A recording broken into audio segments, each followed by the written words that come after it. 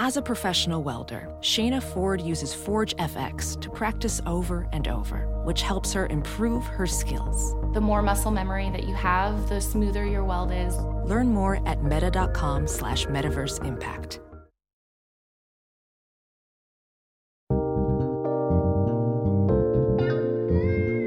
I don't need no wine and dine, I want something high class. Like spending my nights at home, romancing the podcast. Take a deeper dive into these movies that are trash. Meet once in a bookstore and then we'll smash. Roll call. Todd. Paige. The other guy. Oh yeah, Mikey. Thank you for tuning into Romancing the Podcast. You had us at hello. I'm Paige Wesley. I'm Mikey Randolph. And I'm Todd Schlosser, and Mikey seems a little upset. But this week, Paige made us watch What's Your Number, Girl? I'm sorry, I'm in a weird place. You do sound like you're in a weird place. You want to talk about it, Mikey? No. Good. So let's talk about this movie.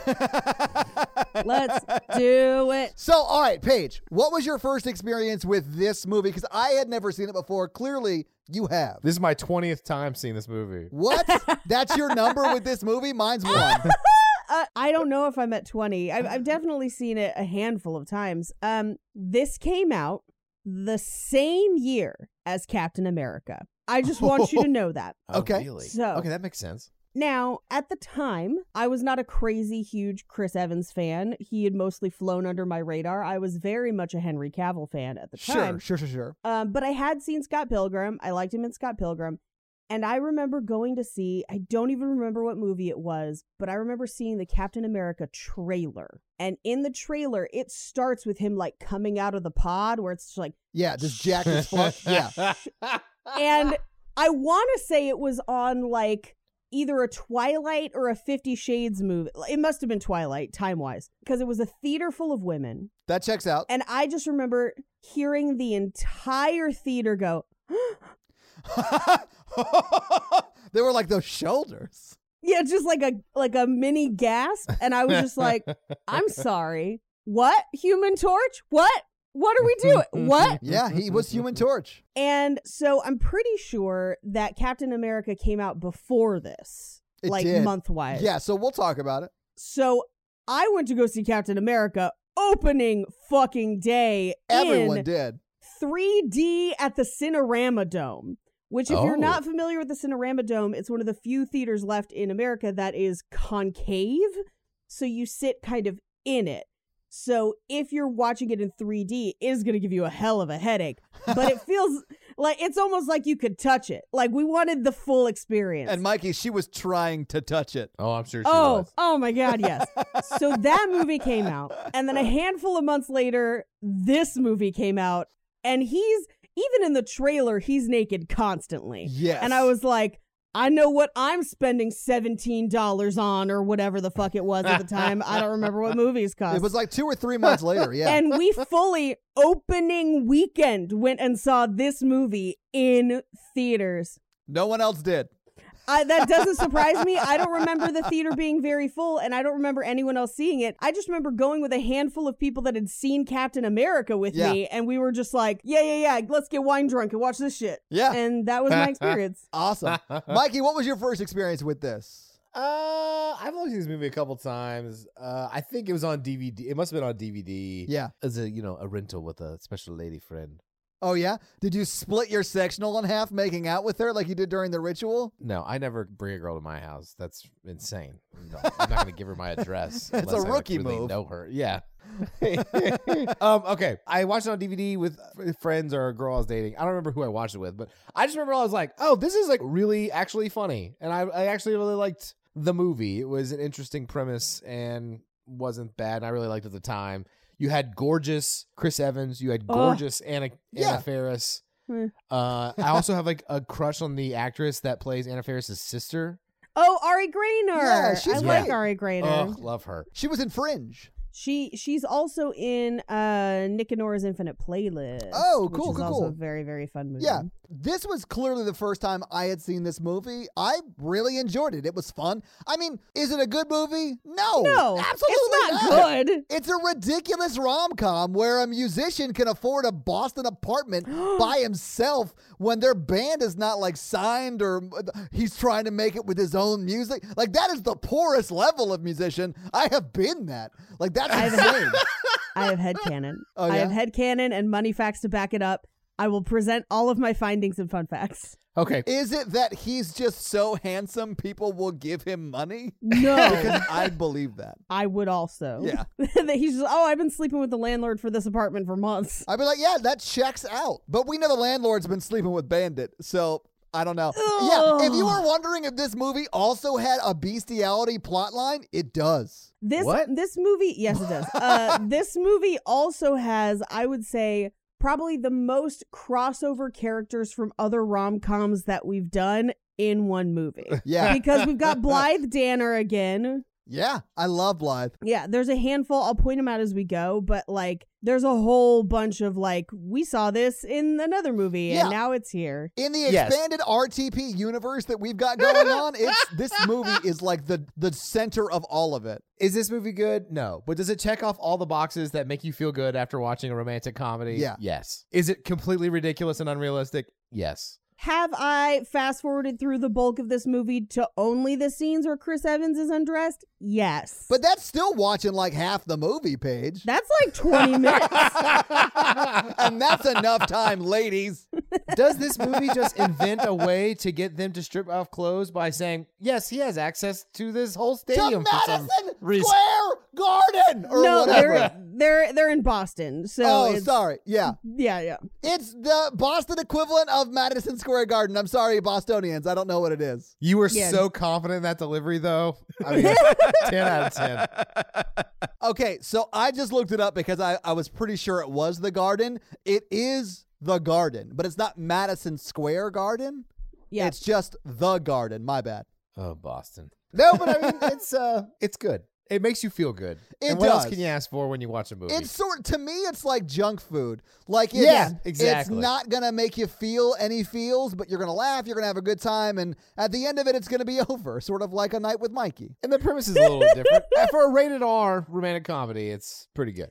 Yeah, I am not in love with the premise. I do have some problems with it. I feel like the movie kind of walks both sides of the line with the premise of this movie, where on the one hand they want to make it seem like she's some horrific harlot for her number, but then on the other side they're trying to be like, it doesn't matter, but then they have no problem really making a lot of jokes at her expense for it. So Yeah, I It's a didn't little like that strange. part. Chris Evans is the only one who's like, who would care? And then he like never says it again. He never mentions it again. But like, honestly, who cares? I don't know. My favorite joke about it is the very, very last one, which we'll get to at the end. That's my favorite joke of the whole movie. Yeah.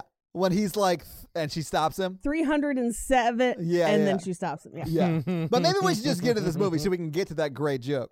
Let's get into it. So we start with the credits, which What's y'all's numbers? are we doing this on? Let me get my list. What are we counting to? What? I mean, are you only counting vaginal or are you counting other shit? Oh, no, please no. Oral should not count. Okay, Please, cool. no. I'm not answering the question. We're not going to answer this. So you're only going to ask the question, not answer it? I asked it as a joke, and then you pull up your calculator, and I don't know where to stop the joke. You never stop the joke, Mikey. Never stop the joke. I Gone too far. I honestly don't know either. Mikey's like, let me go check my bedpost. I think it's a little weird to like keep a running total. Yeah, me too. Unless it's low enough that it's easy to remember, but like But I'm 37, or basically. Yeah. So yeah. Wait, that's your number or that's your age? that's my age. Okay. I turned 37 this year. But I do think it's super shitty of the movie to pretty much set it up that a girl having a high number is a bad thing, but a guy having a high number doesn't matter. Yeah, they do not care about the guy's number at all. Exactly. They all judge Chris Evans pretty hard. Yes, but not till much later in the movie. They spend the first half of this movie slut shaming every female character in it. Basically. Yeah. And then all of her friends slut shame Chris Evans once they meet him, but they don't meet him till the very. I honestly feel like they only do that because they don't like him because of his job. If it was Jake Adams or whatever, they would have been like, "Oh, isn't he so handsome and suave and whatever?" They wouldn't have cared. Like it's just I don't know. I was bothered by the double standard in that. Yeah, and I agree. I don't like it either. I mean, I feel like that's kind of the big issue with this movie in general is it plays a lot with double standards. Yeah. It really paints it as funny that she kind of adopts everything that whoever she's dating does. That was funny. It doesn't address it as like a personal issue until way too late in the movie, and it's literally one line that Chris Evans says. Yes. Yeah. Here is my major complaint about the movie. Okay. The character arcs are pretty terrible. I mean, like, Anna Kendrick at the very end is like, "Oh, I should be myself." She's also not in this movie. You're thinking of Anna Faris. Anna Faris. For a hot second, I was like, "Oh no, is Anna Kendrick in this?" And No, she is missed not. it. I love Anna Kendrick. She's great, but she's not in this movie. I do too. Yeah.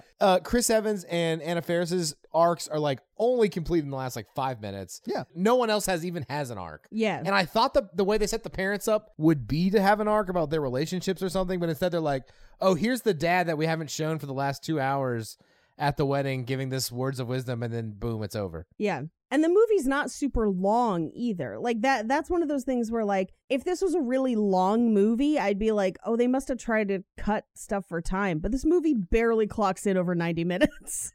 Like anyway, so let's actually talk about the movie in order. Yeah, so let's do it. We open on the credits, which are a series of women's magazine articles. My biggest problem with these credits is the soundtrack of this movie has very few songs in it. Mikey and I talked about this before we started recording. They really skimped on the score. But in the credit sequence, they have, I don't know who the song is by. It's not a famous song. It sounds like a song that was made up for this movie. But the song is basically like, girl power, I'ma do me, I don't care what anyone says about me. And I'm like, that's literally the opposite of what happens in this movie. like this movie spends roughly 70 minutes being like, why can't you just be normal? And then in the last 20 minutes, it's like, I mean, whatever your normal is. But like to try and argue like, be you, boss bitch. And I'm just like, that's not this movie at all. That's such a strange song choice. And it plays the whole song. Well, yes, it has to play the whole song because there's only 2 actual songs in the soundtrack. The rest is like elevator music. And I noticed it at the end credits because I was like, there's like montaging over nothing. I was like, what is this soundtrack? So we open on Anna Faris's apartment. Her name is Allie, and she wakes up next to Zachary Quinto. Yes. Which, if he played for my team, would love to. So Zachary Quinto's still asleep. Anna Faris gets up, goes to the bathroom, brushes her hair, adjusts her boobs, and puts on mascara, and then goes back to bed and acts like she woke up that way. Yeah. Well, and he even says, "How are you so attractive when you wake up?" And she's like, "Oh, am I?" What? Oh my God. Which I thought was funny. I mean, they do that in The Marvelous Miss Maisel too. It's just like one of those tropes. Yeah. We cut to she's making breakfast. He's about to leave, but she's like, "Hey, I made tempeh sausage," which sounds no thank you. Right. And he was like, "You didn't get enough sausage last night? Am I right?" I mean, no shade on people who don't eat meat. Oh, is that what that is? Yeah, it's like vegan tempeh. sausage. Zachary Quinto decides to stay for vegan breakfast. Yeah, because he's fully just using her, and this is one more thing she's doing for him. Right. If you're using someone, though, you wouldn't spend the whole night. Can we talk about that? Well, I mean, he's like a bike mess. He might honestly be sleeping with her for a place to stay, Mikey. You don't know that. I think he does live there because, and I'll state my findings as to why in just a second. So she Toothbrush. asks, and a walk. Oh, yeah. Oh, that's right. Yeah, it's his walk. yeah. I think they're like Yeah. dating. Well, they're not dating. Not anymore. So she asks him to be the date to her sister's wedding. And he's like, are your parents going to be there? And she's like, at my sister's wedding? Yeah, probably. I mean, honestly, you should break up with someone if they ever ask you something that stupid. Okay, so time out. I thought about this joke, and looking back after you get to know her parents, valid question. That was a valid question. Yeah. So if that was she's fair. been talking about her mom and dad and like how terrible they are, I'd probably ask that question too. I would too. Mikey, I can definitely see you pulling a lot of the moves he pulls in this scene for sure. Well, he does say that feels too serious. And then she replies, well, it felt kind of serious when you were doing me from behind, but I couldn't see your face. So, Mikey. And so she closes the door on him, and he's carrying his walk, his toothbrush, clothes, and a bicycle. Literally all the possessions he owns in this world. Yeah, most likely. And he says, you know, we can always just hook up. Just call me. Such a Mikey move. That is my. He says, keep it green. Yep. See you around. Yep. I would have gone to the wedding. I love going to weddings. I do too. Weddings are the only place you'll see Todd dance. I'm so happy. Put a suit on me. Open Yeah. bar. Ooh. Appetizers. Dancing. Finger foods, dance floor, Yeah. Earth, Wind, and Fire. I'm on board. Let's do it. Yes. I can shout real well on a dance floor in a wedding. I can confirm. So as he's leaving, she still has the door open, and she looks across the hallway to see Chris Evans picking up the newspaper and about to go back into his apartment to his lady friend, who we can hear from inside the apartment. Yeah. And the credits aren't even over. So I just want you to know that there are still credits on the screen, and we've already seen Chris Evans naked once.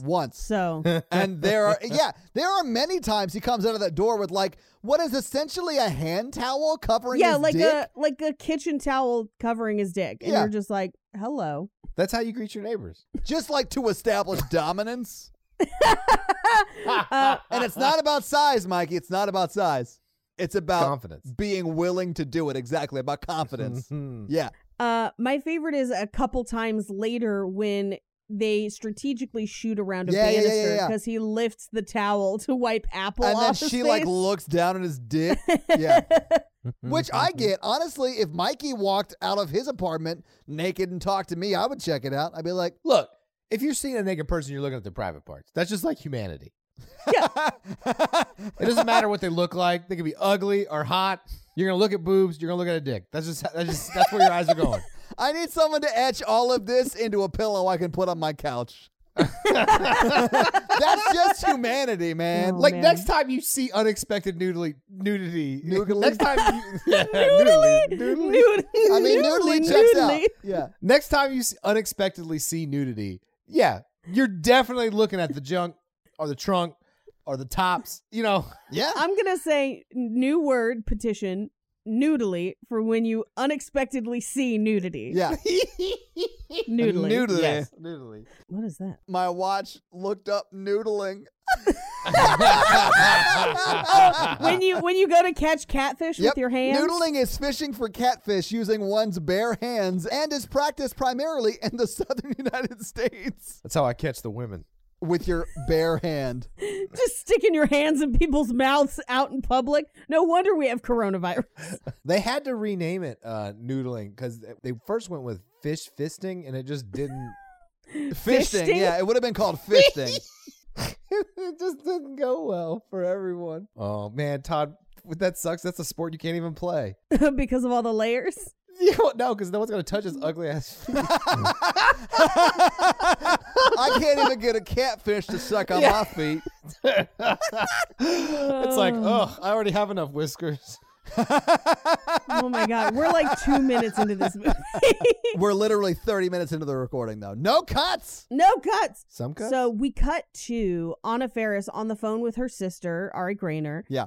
And she's telling her that they broke up. And her sister was like, well, yeah, because you like meat, you hate cyclists, and no one likes doggy style, which disagree, but fine, whatever. To each their own, though. Whatever, man.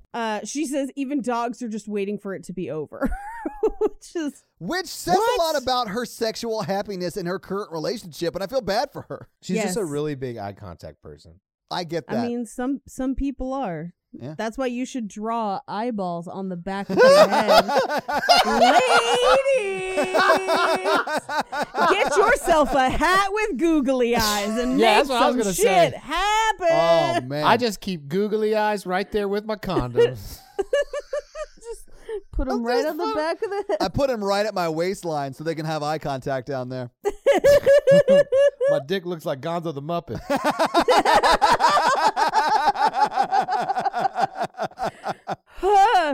Anyway, Wow. No cuts. no cuts. No cuts. Anna Faris goes to work and they're watching their boss through the glass conference room. It's Joel McHale. We have to say it's Joel McHale. It's Joel McHale. And what I have to assume is his only on-screen nudity. I don't think it's him. I think it's a stunt butt. Oh, stunt butt. If it was a stunt butt, it would have been Stunt much butt. better than that butt. Well, it's also you never see his face and the butt in the same frame at the same time. That's true, I guess. Yeah.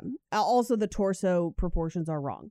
I have analyzed Wow. this. What Paige deep dove into Joel McHale's butt. The only reason there was an interview at the time, I believe, where he said it was a stunt butt, and I yeah. couldn't find it again for today, but I'm pretty sure it's a stunt butt. I mean, if I was an actor and I had that option, I'd take the stunt butt. Yeah, why not? Yeah. I would want it to be a better butt. Like, I would definitely go to the casting session for my butt.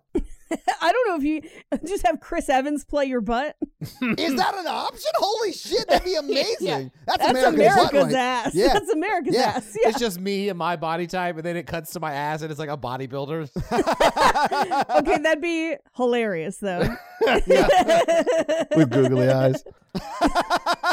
Googly eye butt. Guys, incorporate googly eyes into your sexual lives. Like, thank us later. Yeah. And honestly, I was about to say send us pictures, but don't. Don't send us pictures of that. You can make a tape all you want, but keep it to yourselves. We're going to make googly eye porn trend on Pornhub or some shit like that. Oh my, I'm going to look after this and see if googly eye porn already exists. I'm doing it already, Paige.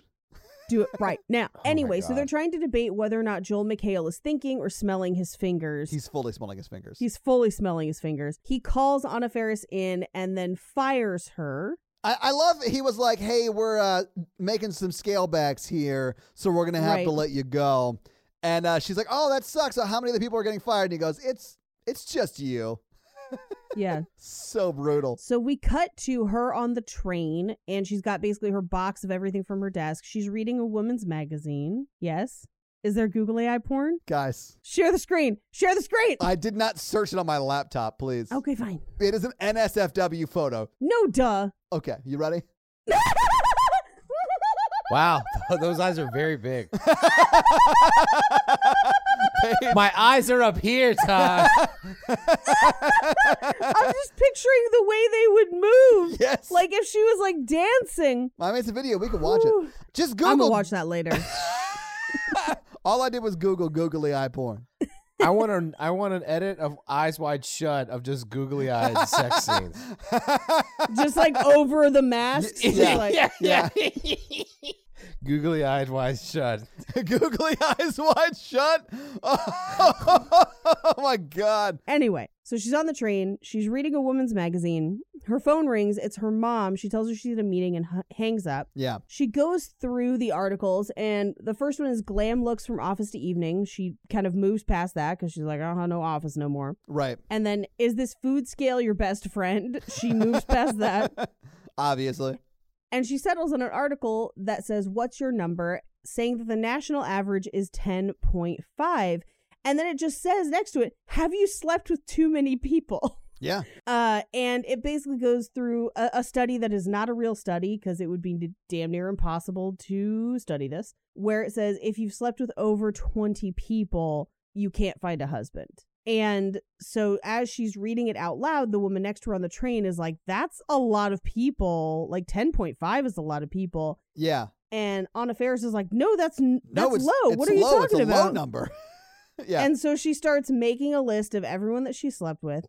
She gets back to her apartment. The elevator's out of service, so she climbs the stairs, which is why she ends up climbing the stairs for the rest of the movie. I honestly liked that, though. I thought it was cute that they... They call to each other down the stairs. Yeah. Okay, Yeah. I just Googled what the average number of sexual partners is in America. Oh, yeah? From 2020. Well, did you know that any attempt to find the national average is flawed because people lie, and they say that women are more likely to say it's less and men are more likely to say it's more. Yeah. So there's no way to get an actual average. People just lying. Be you. It's fine. Anyway, what was it, Mikey? Men had a median number of 6.1. Mm-hmm. But this isn't an average, it's a median. And women had 4.2. So they're saying it's between 4 to 8 partners. Is average.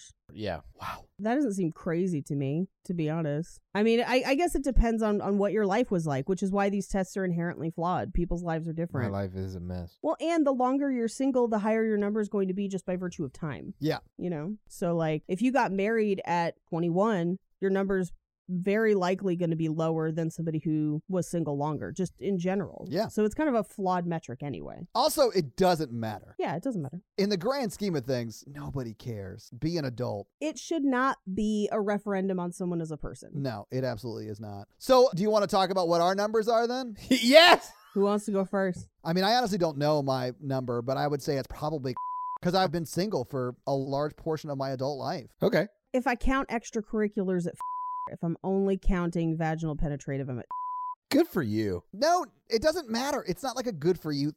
it doesn't matter. No, good for her for finding the love of her life quickly. I mean, here's the thing. There's a handful of extracurriculars in there, but I was also much older. And so I think, like, A, there was a lot of self-play going on. Yeah. And B, by the time I was actively having sex, I think I had a much better idea of the kind of person I wanted personality-wise, which cuts your search down quite a bit. Yeah. So, Mikey, what's your number? It is.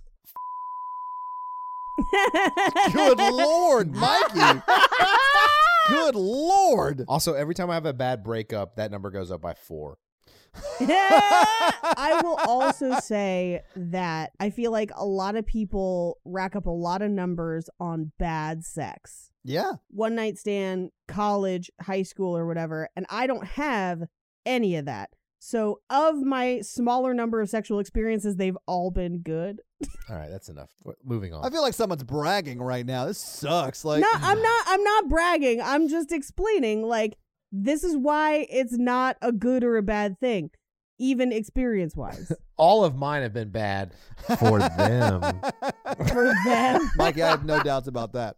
Anyway, so she's listing out names to herself as she's climbing up to the apartment. Valerio. I felt like we met Valerio in a version that I saw, but I must be wrong because they dismiss him pretty early. Is Valerio the one from the Club Med? No, that's Aziz Ansari. That's Aziz Ansari at the very, very end. Yeah. I thought that was so funny. So they arrive at the engagement party, or she arrives at the engagement party, to meet her mom, who is Blythe Danner. Oh, I love Blythe Danner. She's real mean in this movie. Yeah, I don't like her in but, this movie, but she's a great actress. I love her in general. She's great. She was not awesome in this movie, but It's no The Lucky One. I know. But, That's what I mean. Like, she's next level in that movie. She's so good. But also, this is the first time there's like a running gag about her growing her bangs out, which, like, all I have to say is, like, homegirl, we need to get you on some prenatal vitamins and get you some of that fancy horse shampoo because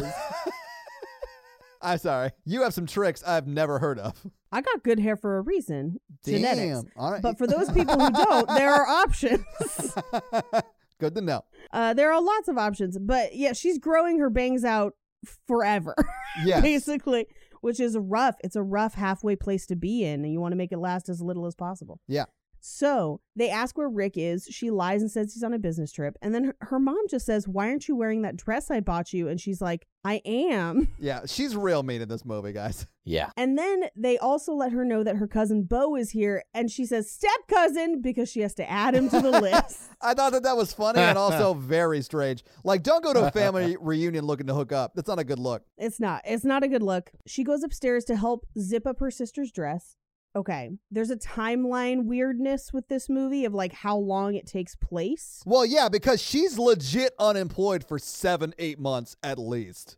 I don't think it's that long. I think it's more like 6 weeks. That's kind of closer, but they're planning. We don't know how much of the wedding is planned or when this like engagement party is happening, because by the time they're having this engagement party, they're also doing seating chart. Yeah. Which means, and talking to the caterer, those are pretty late stage wedding planning. And we find out that her sister is 4 months pregnant later in the movie at the wedding and needs help zipping her dress up here. Yeah. It's debatable. Maybe her sister's pregnant here already. Maybe she's not. We don't know. I would say this movie takes place between 2 and 4 months. And Okay. that's important for our money fun facts later. Okay. So she asks her sister, what was that creepy puppet guy's name? And she says, Jerry Perry. And so she's writing notes in her Oh my notebook. gosh. Terrible name. And her sister's like, what are you writing? And she's like, oh, just notes for my toast. She's like, you're not going to make a rhyme, are you? Just keep it under 3 minutes, which, by the way, way too long for a toast. Yeah. 30 seconds. 30 seconds to a minute maximum. Never go 3 minutes on a toast. No. I never go 3 minutes. On anything. Then can we really count those last, I don't know, women? I don't think it counts. I count by googly-eyed sets. Okay, so speaking of that, I'm going to send you something I want you to look at. Look in Facebook Messenger. Oh, it says googly eyes. I didn't even know. Oh my God. Holy shit, I can't wait to share that in the Facebook group. That's great, Todd. Yeah, thank you. I'm very good at Photoshop. That's in 5 minutes. Yeah, while we were talking about the movie. So she counts down her list and she has 19. Yeah, which is not a huge number. It doesn't matter. How old is she? I got the impression she was like 28, 29, like late 20s. I feel like you should have one a year after 18. She's over 30. Oh, is she? Okay, that's, Yeah. that's even more of a reason to have a higher number. If she's been single this whole time, And we know that she lost her virginity at 17. yeah, that's right. She's had, give or take, 13 years to rack up 19. Yeah, I don't feel like that's crazy. That's like, No. 1 or 2 a year? It's most years it's 1 a year. And then occasionally there's a twofer in there. yeah, in a good year. In a good year. I mean, she seems devastated by this information. Yeah. Because that's kind of my thing with the movie is it plays like this is the most horrible thing she could ever find out. But then at the same time later is like, but it really doesn't matter. And I was like, thanks for showing us Chris Evans shirtless, but like, why are we here? This movie could have tweaked some things because her mom shames her about everything. Everything. And so she could have been self-shaming about other stuff, and it kind of could have fit into her character arc. Like this could have fit right on in with that. Yeah. Yeah, well, I don't know. I feel like they tried to make it kind of she's a black sheep of the family trying to. Oh, you mean the last 10 minutes? Yeah, I was like, well, they did not set this up really well. I mean, they kind of do with like her mom complaining about her hair and buying her a dress to wear. Like, Yeah. there's a lot of like pieces where her relationship with her mom is very difficult, and what this movie is missing is the scene that Holidate has where she has a conversation with her mom and it's just like, I'ma be me, deal with it. Yeah, we almost get that at the wedding at the end, but we don't really. Yeah. Yeah. She does have the I don't want your life moment for like I 1 second. want your life. But it never actually gets to the emotional core of what the issue is. She just runs Right. away and slips in heels. No, the closest you get is her dad showing up, Yeah. who no one else talks to, and is like, don't be like your mom. Anyway, so she gets champagne drunk and comes downstairs to do her toast, runs into her cousin Bo, and then warns the woman that Bo is talking to that he's rough on the nipples. Yeah, which is a weird thing to say to somebody out of the blue. Yeah, But I mean, honestly, it's good information to have, I think. I think so. Yeah, you should know Yeah. going in. Like if you're like chewing on them with your molars, Mikey, Yeah. Whoa. that made the episode. It did make the episode. Oh, fuck. So that's a joke we're calling back to from something you said previously. This is why you should listen to the No, edits. here's the best part. Don't even remember what that joke is. Anyway, she's already drunk by the time the toast happens, and she gives a terrible toast. Oh, yeah. She's barefoot. She's holding a bottle of champagne. Like, she is fully drunk, and it's like 2 p.m. My favorite is the shade thrown at Sheila during this toast because she's like, Eddie broke up with my sister by dating her best friend Sheila, but when Eddie saw Daisy at their high school reunion, he knew he'd made a big mistake. Sorry, Sheila. Because Sheila's there. But Sheila even goes, yeah, it's fair. I love Sheila. Me too. Sheila's hilarious. Yeah. So she finishes the toast, This is the second mention of her bangs, where she's like, I wish I went to my reunion, but I couldn't because I was growing out my bangs. Don't get bangs.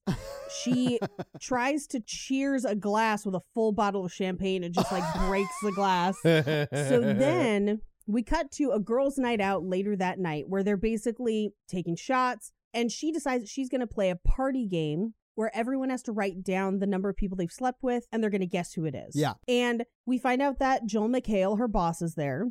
He's like super hitting on her, buys all the drinks Yeah. that she's ordering at the bar for those girls. And she's like, good, Right. because you fired me and I don't have money for these drinks anyway. Right. So we cut back to the table. The numbers are all in the glass.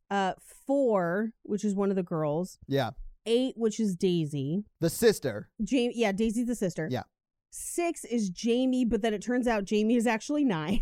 Yeah. And then they pull 13, which is Sheila, and they immediately are like, slut! Yeah. Oh my God, you're Yeah. a total slut! Like, horrifically mean. And Sheila's just kind of like, fuck you bitches, I don't give a shit. Yeah, I'm going to do me. Yeah, Sheila is so past caring, that's why she's the best. Yeah, we need a Sheila movie. Allie pulls her own and gets and she pretends to cough and tears it so it looks like it's just 9. Yeah. But they find the 1 and they're like, oh my God, 91. And she's like, no. And they're like, you're at 19. And Sheila just goes, hello, friend. I love that so much. It's the best. Yeah. And she pulls out the article, which she has carried with her. Yeah. And is basically like, I'm twice the national average. What am I going to do? And Sheila's like, live your life because this is a bullshit statistic. Yeah. But then the girl who knows the perfect date in Miss Congeniality leans in and is like, actually, this test is done by Harvard. And I'm like, Harvard, why would Harvard study this? Like, Yeah. But that line of dialogue could have just been insert Ivy League school. yeah. The Stanford or whatever other Ivy League school I could never have gotten into. I don't know them. My favorite is when one of the other girls in the circle is like, hey, Marie Claire knows their stuff because they taught me how to orgasm. And I was just like, that poor sad woman. Who also, like, How do you orgasm? Todd, what? no, I figured it out very, very early on. No, I mean, like, how do you figure it out from, like, reading a magazine? Like, that seemed interesting to me, but I don't understand the complexities of the female orgasm. So I'm going to just throw that to you. Peek behind the meat curtains. Oh, my God. Welcome back to Peeking Behind the Meat Curtains, where we get real. Oh, man, I thought this was the show about the butcher. Oh, damn it. Okay, so the female body is complex and beautiful, and not all women orgasm the same way, Right. and not all women orgasm from the same kinds of touch or stimulation. There are different ways for women to orgasm. There are different places that can trigger orgasm. You really just need to learn you and your own body. Mikey is legit yawning during this fucking sex education. Boring. Mikey tuned out when you said women could have orgasms. He's like, that's a myth. This is not based in Harvard science. Bullshit, mama. Bullshit, mama. Go frost yourself, or I might do it for you. My friends, I can do things. I don't need to pay attention that hard. But society often portrays that for women, either A, there's only one way to orgasm, or B, that they shouldn't expect much, or C, that they can't orgasm. And so, especially at this time, there were a ton of articles in magazines. Cosmo runs them all the time. So does Marie Claire. So does everybody. That basically are like, here are different things you can try to see if it's your thing. Right. So, like, that's a very real, like, joke in this movie. Because some people, especially if you grew up in a very conservative or not sex positive way, don't know what's up, didn't take time to explore themselves, can't communicate to their partner what they need for a fulfilling sexual experience. And so, in this case, sometimes Marie Claire bridges the gap, but their tips are not always great. Because sometimes they'll just be like, put fruit in your pussy. And you're just like, what? Oh. Why? Which ones? Strawberries. Is a tomato a fruit? It is. I wouldn't know. I've never put food in my genitals. That's a bad idea. What a waste of food. There's like hungry people. All I'm saying is this is a way that some people that learn how to orgasm. I operate on a very simple philosophy. Set everyone's expectations low, and then when you surpass them, they're very happy. And I feel like society does that for men very well. Mhm. Yeah. Mm-hmm. Or you could just talk to your partner and be like, hey, what would you like? Does this feel good? How's it going for you? Great. I'm like, look, I've got extra googly eyes in the nightstand. Googly eyes wide shut is my favorite part of this episode so far. Oh, God. Anyway. Yeah, let's leave this sex education. But Paige, thank you so Yeah, much. come on, Dr. Ruth. Let's go to the next scene. But thank you so much for sharing that with us. Yeah. No, You're I think it's welcome. all important. This has been Behind the Meat Yeah, Curtain. thank you very much for sharing your segment Behind the Meat Curtains. I came for the strip steak. Anyway, so at this point, Anna Faris decides that 20 is the limit, and so she's So got ridiculous. one more chance. The next person she sleeps with is her husband. So she tells them, I've got one chance. One stop, one opportunity. Mom, spaghetti. She tells the entire bar to shut up because she has a proclamation. Yes. And then she screams to the bar, I'm not going to sleep with one more guy unless he's the one. I'm taking control of my own destiny. And the bar cheers. Yeah. And then she says, to better decision making and goal following through. The bar cheers. And then we cut to her standing on top of the bar, barefoot, just knocking back a martini. To 20! And then she is dancing barefoot. We cut to the next morning where she wakes up next to Joel McHale and his stunt butt. She wakes up to his hand going onto her tit. Like, that is what wakes her up. Yeah. Let's just talk about how nasty it was to dance barefoot on a bar. Yes. Have you never seen Coyote Ugly, Mikey? They're not barefoot. Wait, is They're that not. a rom-com? Hang on. I have an idea. Coyote Ugly is definitely a rom-com. Hell yeah. I cannot wait. But they definitely wear shoes on the bars. They wear boots, Mikey. They wear boots on Yeah. the bar. Yeah, because you need that thick leather to guard yourself from all the germs that are on that bar. It's disgusting. But also, if you like kick a pint glass, you're breaking a toe. Yeah. We get a camera angle from above. I do think it's a stunt butt because the hair color is wrong and the torso is wrong. The hair color. Oh, on his head. Okay, never mind. I On got his you. head. Yeah. Gotcha. Yeah, the person laying there is clearly a redhead. Like it's a really pretty obvious stunt butt. Yeah. Anna Faris climbs out of bed and goes into the bathroom where she calls her sister. And she's like, I slept with my ex-boss. And her sister's like, Carol? And she's like, no. My other boss, the one who fired me. And she's like, you got fired? Yeah. And she's like, why did you let me do that? He was number 20. And she was like, when I tried to leave the bar, you spit on me. So, So funny. So her sister is kind of a passive-aggressive douche about it, but she's just like, Yeah. well, 20's your husband, so Allie's getting married. Like, congrats, guys. I do love that her fiance, Daisy's fiance, the sister, says, oh, awesome, congrats. He's just like barely paying attention. I love He's that. barely in this movie, but I like him. I know, I like That's it a man too. who has listened to many sister fights on the phone and made sarcastic comments about them. Yep. So a Mikey character. But while she's in the bathroom on the phone, she's like, well, I don't know why I never considered him before. Maybe he is a nice guy. Cut to him touching his junk and then sniffing his fingers. Well, so here's the other thing. So around the corner behind her, it's racked focus. So it's like not. Yeah, it's out of focus. Yeah. He's getting dressed. Yeah. And this is how you know it's a stunt butt, because he's getting dressed and then it cuts to a completely in focus shot of him from the waist up looking completely different. Yeah. That's where he sticks his hands down his pants, adjusts his junk, and then smells his fingers. So weird. I'm not a smell guy. Yeah. I don't know. That does nothing for me. Yeah. I mean, samesies. I don't know. So we cut to her kitchen where he's like, hey, good morning. You're out of toilet paper.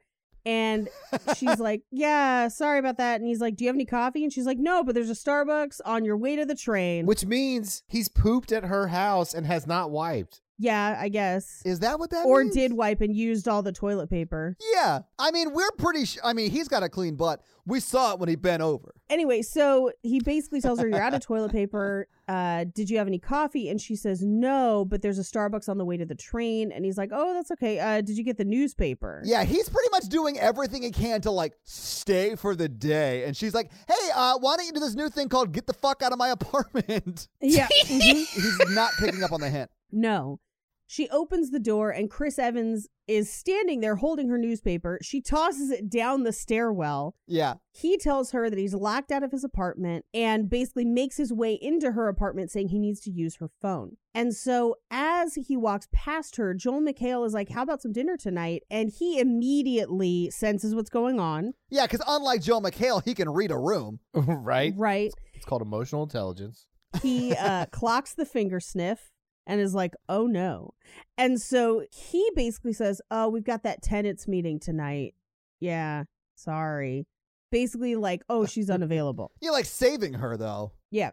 And she's like, oh, I'm so sorry we can't do it tonight, but I'll call you later and we'll talk about maybe doing something in the future. Maybe. We'll see. Right. And he lifts her up the wall for a goodbye kiss because he's a very tall man. That was so next level for me though. Like I was expecting maybe a goodbye kiss because that's what you do the morning Right. after or whatever. Mikey, that's what you should do if you actually stayed that long. But he like fully picks her up, puts her against the wall and kisses her. It felt very aggressive to me. It's very aggressive. Yeah. And as she lets him out the door, she sees across the hall that a girl is coming out of Chris Evans's apartment. Yeah.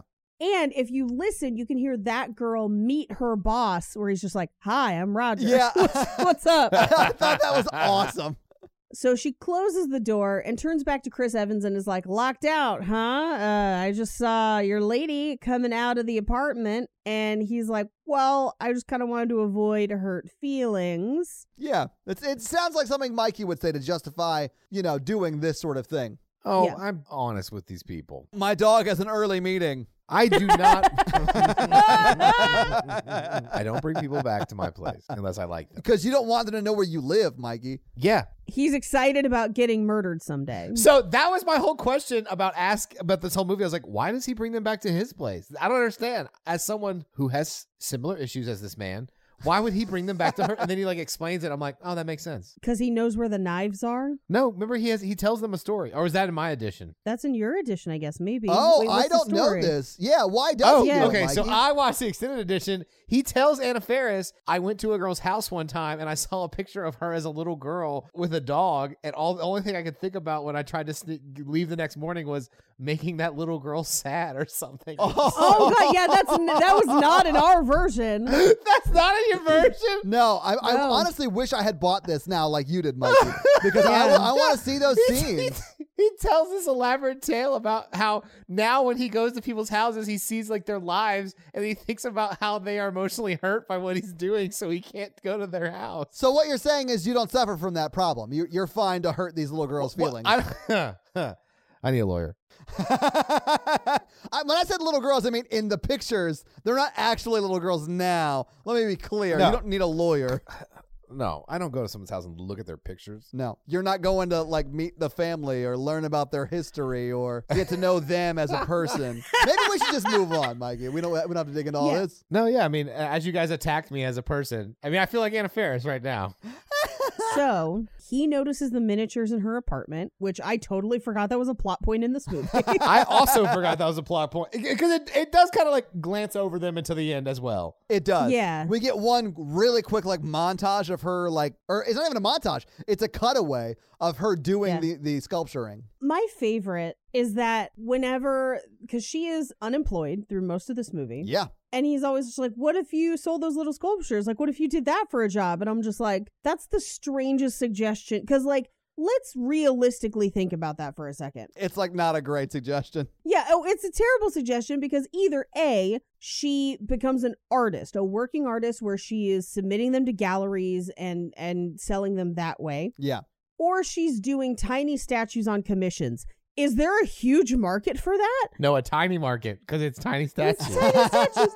I feel like it would have to be the former, where she would have to Set up like an Etsy shop, sort of a jam, right? that'd be the latter of her selling tiny statues. The former would be her applying to galleries, which would mean that she'd have to get like her own show, which if Yeah. that was a huge plot point in this film is actually kind of interesting, but no. No.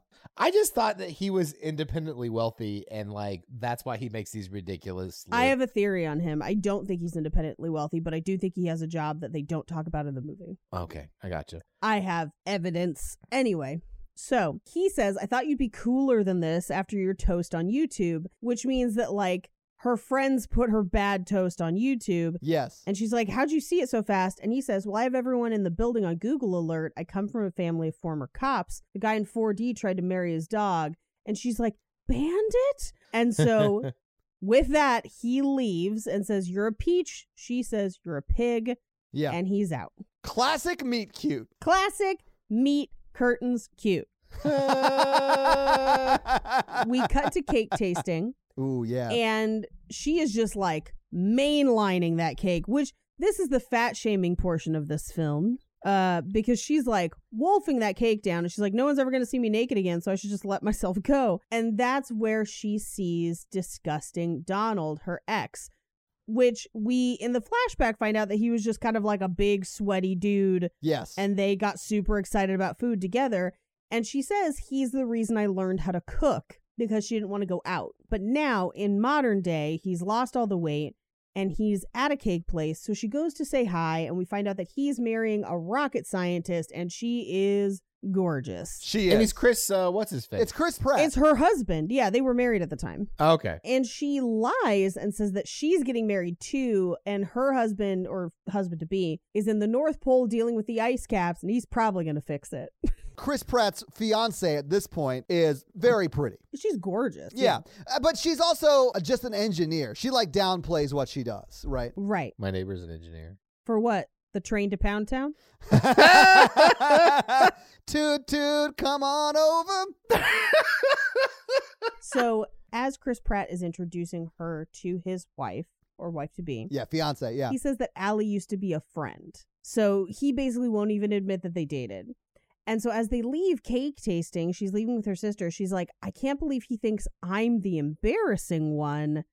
Like, what's going on? And her sister's like, well, you know, people change. People get better with age. That's why I'm marrying a guy that I dated in high school and then dated again as an adult. Yeah, her sister met her sister's fiance at a 10-year class reunion. Right. And this is where Anna Faris basically gets the idea for the movie, where she's like, he can't be the only ex who's gotten better with time. I got to find everybody. So she goes home, goes through all her journals, can't find anybody.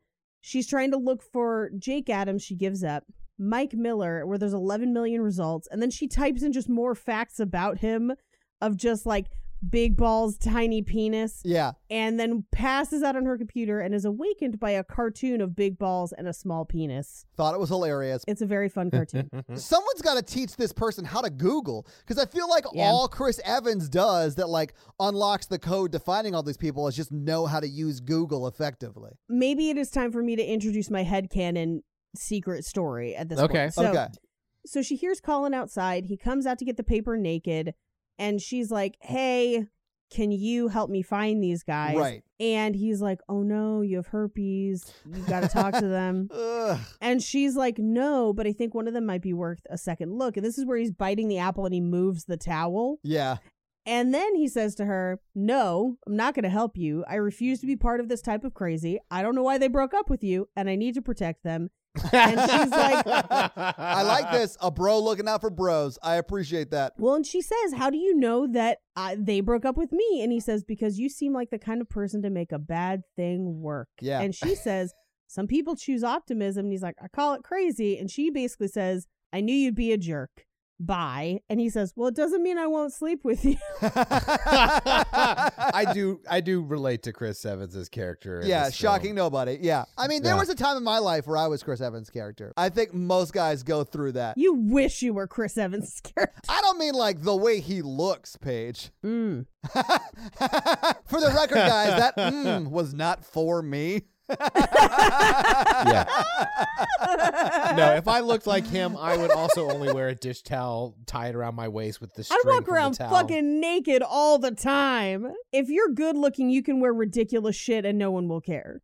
Truth. And I don't know that personally. I've just seen good looking people pull it off. Also, he's so good looking in this film. He could just go to a bar and tell this lady, like, look, let's just go hook up and I want to leave the next day. And I think there would be people who would be okay with that.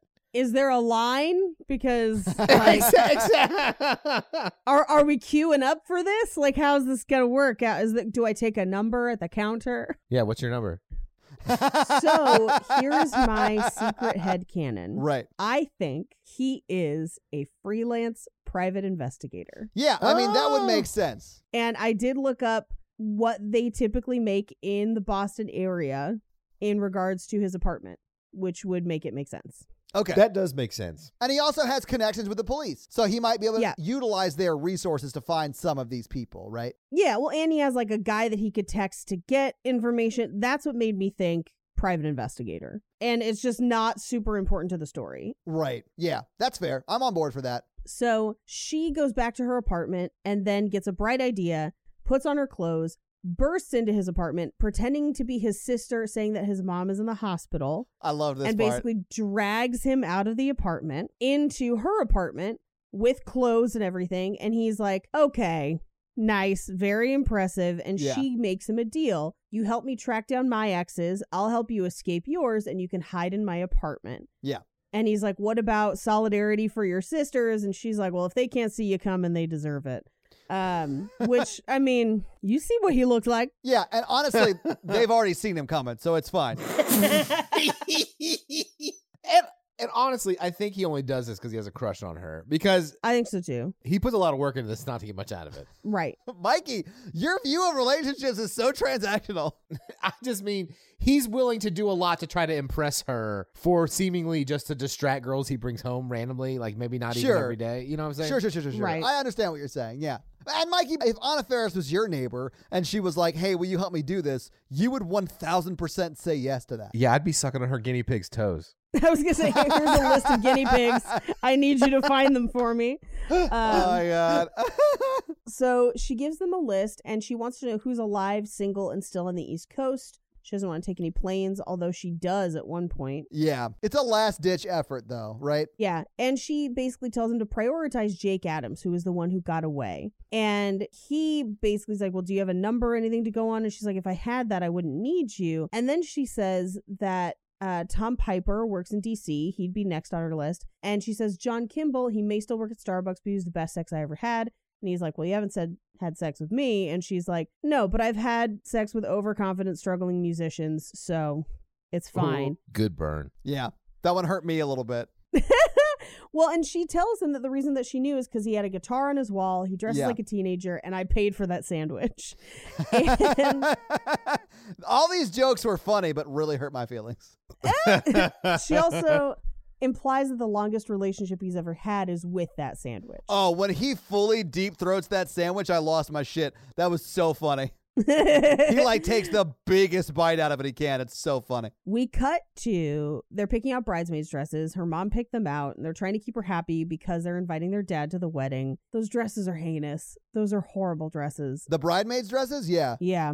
She's trying on a few different wedding dresses to see which one she would wear and still be able to have wedding night sex with the dress still on. Yeah. Because she picks a dress out, and then they're like, you don't want that one. You're not going to be able to have wedding night sex in that dress. And she doesn't wear that dress at the wedding. She doesn't. She picks a different dress. Yeah. They also, at this point, argue that 69ing is for when you're 17 and trying to cram everything in before your parents get there. Just take turns. What's the rush? Yeah. Hard agree. Yeah, same. When I heard that, I was like, yeah. This Yeah.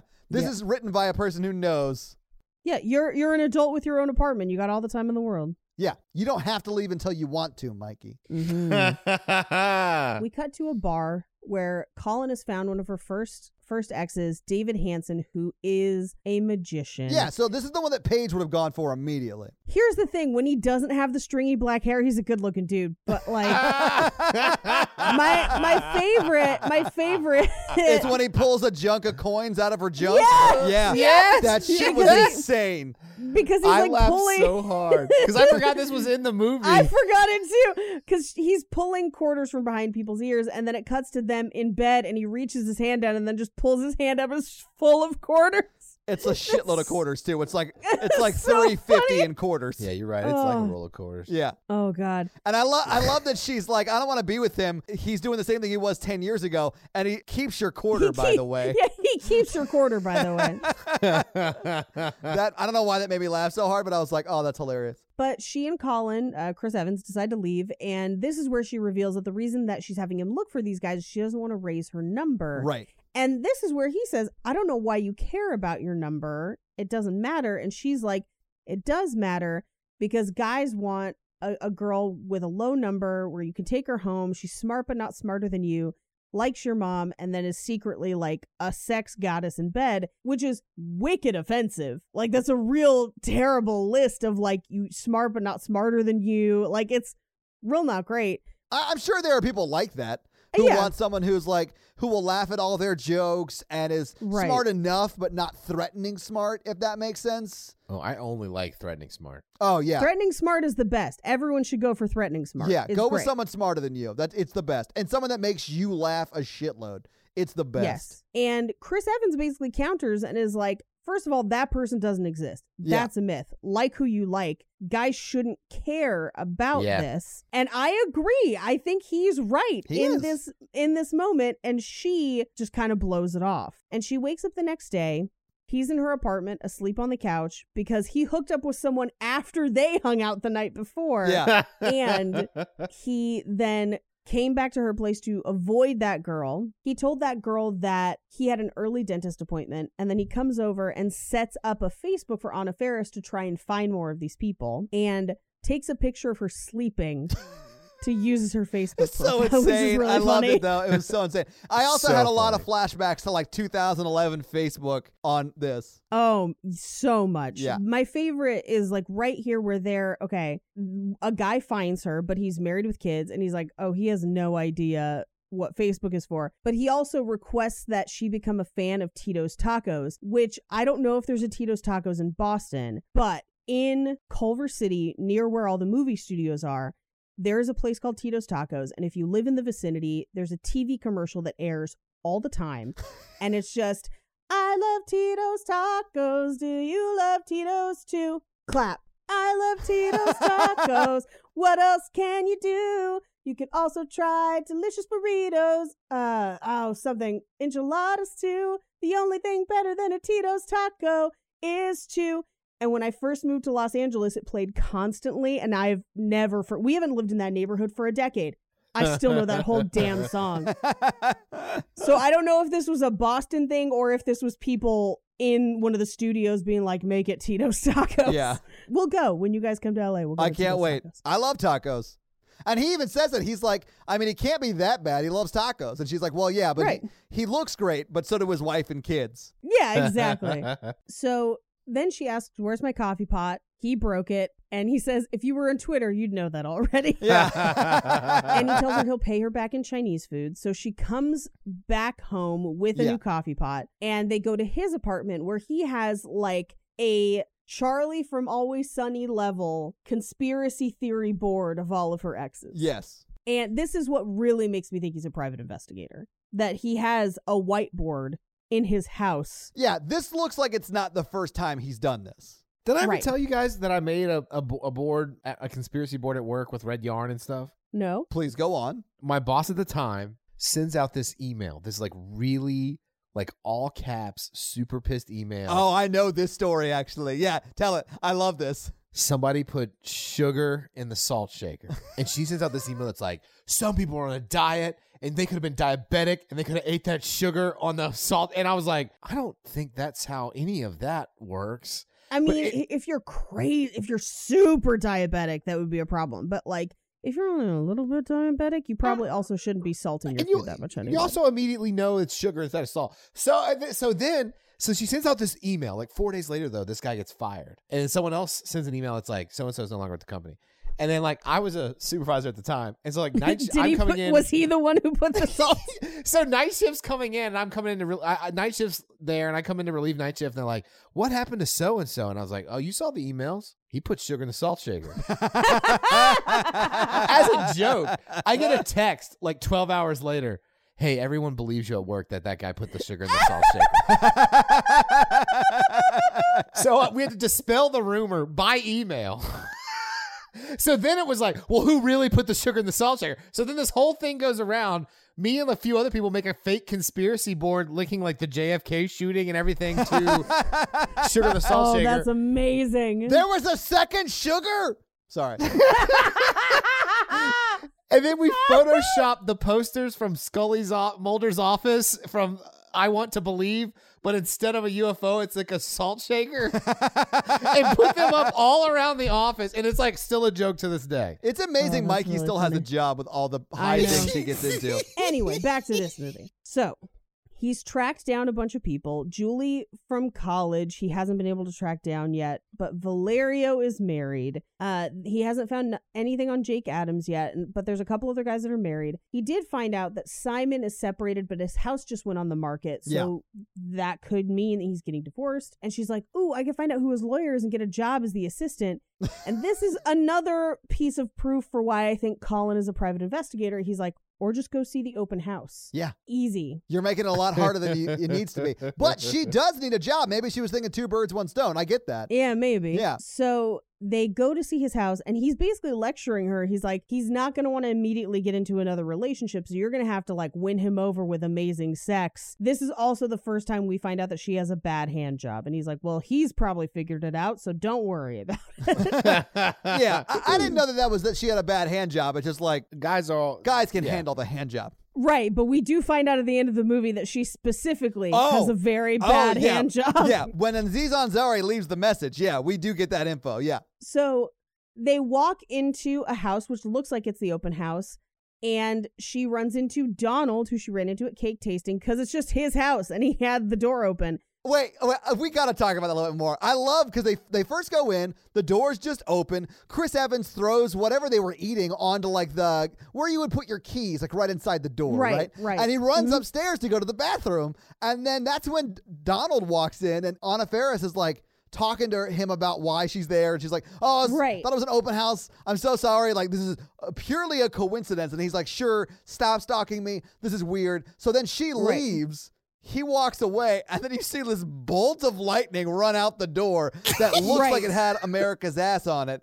And then you see Donald run back in, or Chris Pratt run back in, like, what's happening? And you also hear the toilet flush right before he runs out of there. Right. So good. So we cut to outside where we find out that Simon's house is next door. Yeah. And we get a flashback of when she met Simon, and he basically is like, you're probably wondering why I'm alone at high tea, but it's just because I'm so homesick I'd kill for anything English. So we cut back to present day. Well, in that flashback, Anna Faris says nothing. I feel like that's She important. says nothing. Yeah. We cut back from that flashback, and he recognizes her, and she responds in a British accent. Oh my God. Funny. It's so bonkers, man. I love that she's like, this is my friend Colin. He has to go. And he's like, no, I don't. Shit, it's so funny. Well, my favorite thing is like, what was her game plan? How long was she thinking that she could keep that up? Yeah. Forever.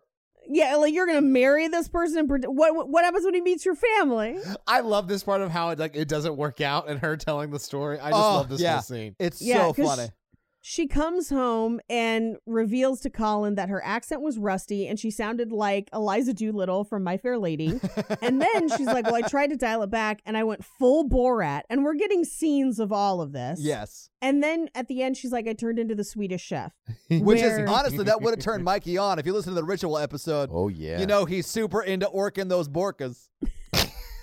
So we cut to her and Colin on the roof. She's like, I thought we weren't allowed up here. Didn't you get that memo? And he's like, yeah, I wrote that memo. So, see, I really connect with his character. Yeah. He's just so clever. So this is where their band practices. And she kind of gives him shit for like, hey, like play weddings and stuff. You know, he's like, we're not that kind of band. She's like, a band that makes money. And he just says, let's drop it. Yeah, because he's not in a band that makes money. And I know that sucks. I've been there. I know what that feels like. You don't want to talk about it. So he goes through who he's still looking for. So Jay from Club Med Turquoise, he's like, I have nothing else to go on, so I have no idea who this is. And then Barrett Ingold, who is now a gynecologist in Miami. Yeah. And then one that he just calls Mountain Man, and he says that he's got a caboose worth relocating to Denver for. And she's just like, yeah, but he always wanted to like be outside and get fresh air. And he's like, is that better than pretending to be British? And she's like, I never had to wipe myself with a leaf while I was pretending to be British. So then we get to Jerry Perry, who is a puppeteer, so he's single. Holy shit. Okay, this was the biggest laugh in the movie for me. The flashback? When she's talking about losing her virginity to Jerry Perry. Yes. And the puppet just slowly orbing up. Just to like oh look. my God, yes. I laughed so hard Natalie was concerned for me. Oh my gosh, it's so funny. Now, okay, Mikey. Have you ever done this with a puppet? No. No. The extended scene. There's an extra scene where they meet yeah, Jerry yeah. Perry in real life. It's a long scene. So I think my audition is like an hour and 50 minutes. Wow. Okay, that's like an extra okay. 20 minutes. So in the version Todd and I watched, she says, I don't want to go out with Jerry Perry. And we cut to them walking through the park the next day. And she's talking about how she was dating Jake. He went overseas. Yeah. And then while he was overseas for junior year, he like studied abroad. She lost her virginity to Jerry Perry because she felt bad for him. And that's Colin's favorite thing about her. He thinks it's hilarious. It is hilarious. What we're missing is what Mikey's going to tell us about now. Does it imply in y'all scene that Jerry Perry's in love with her sister? Yes. Does it? Yes. Oh, okay.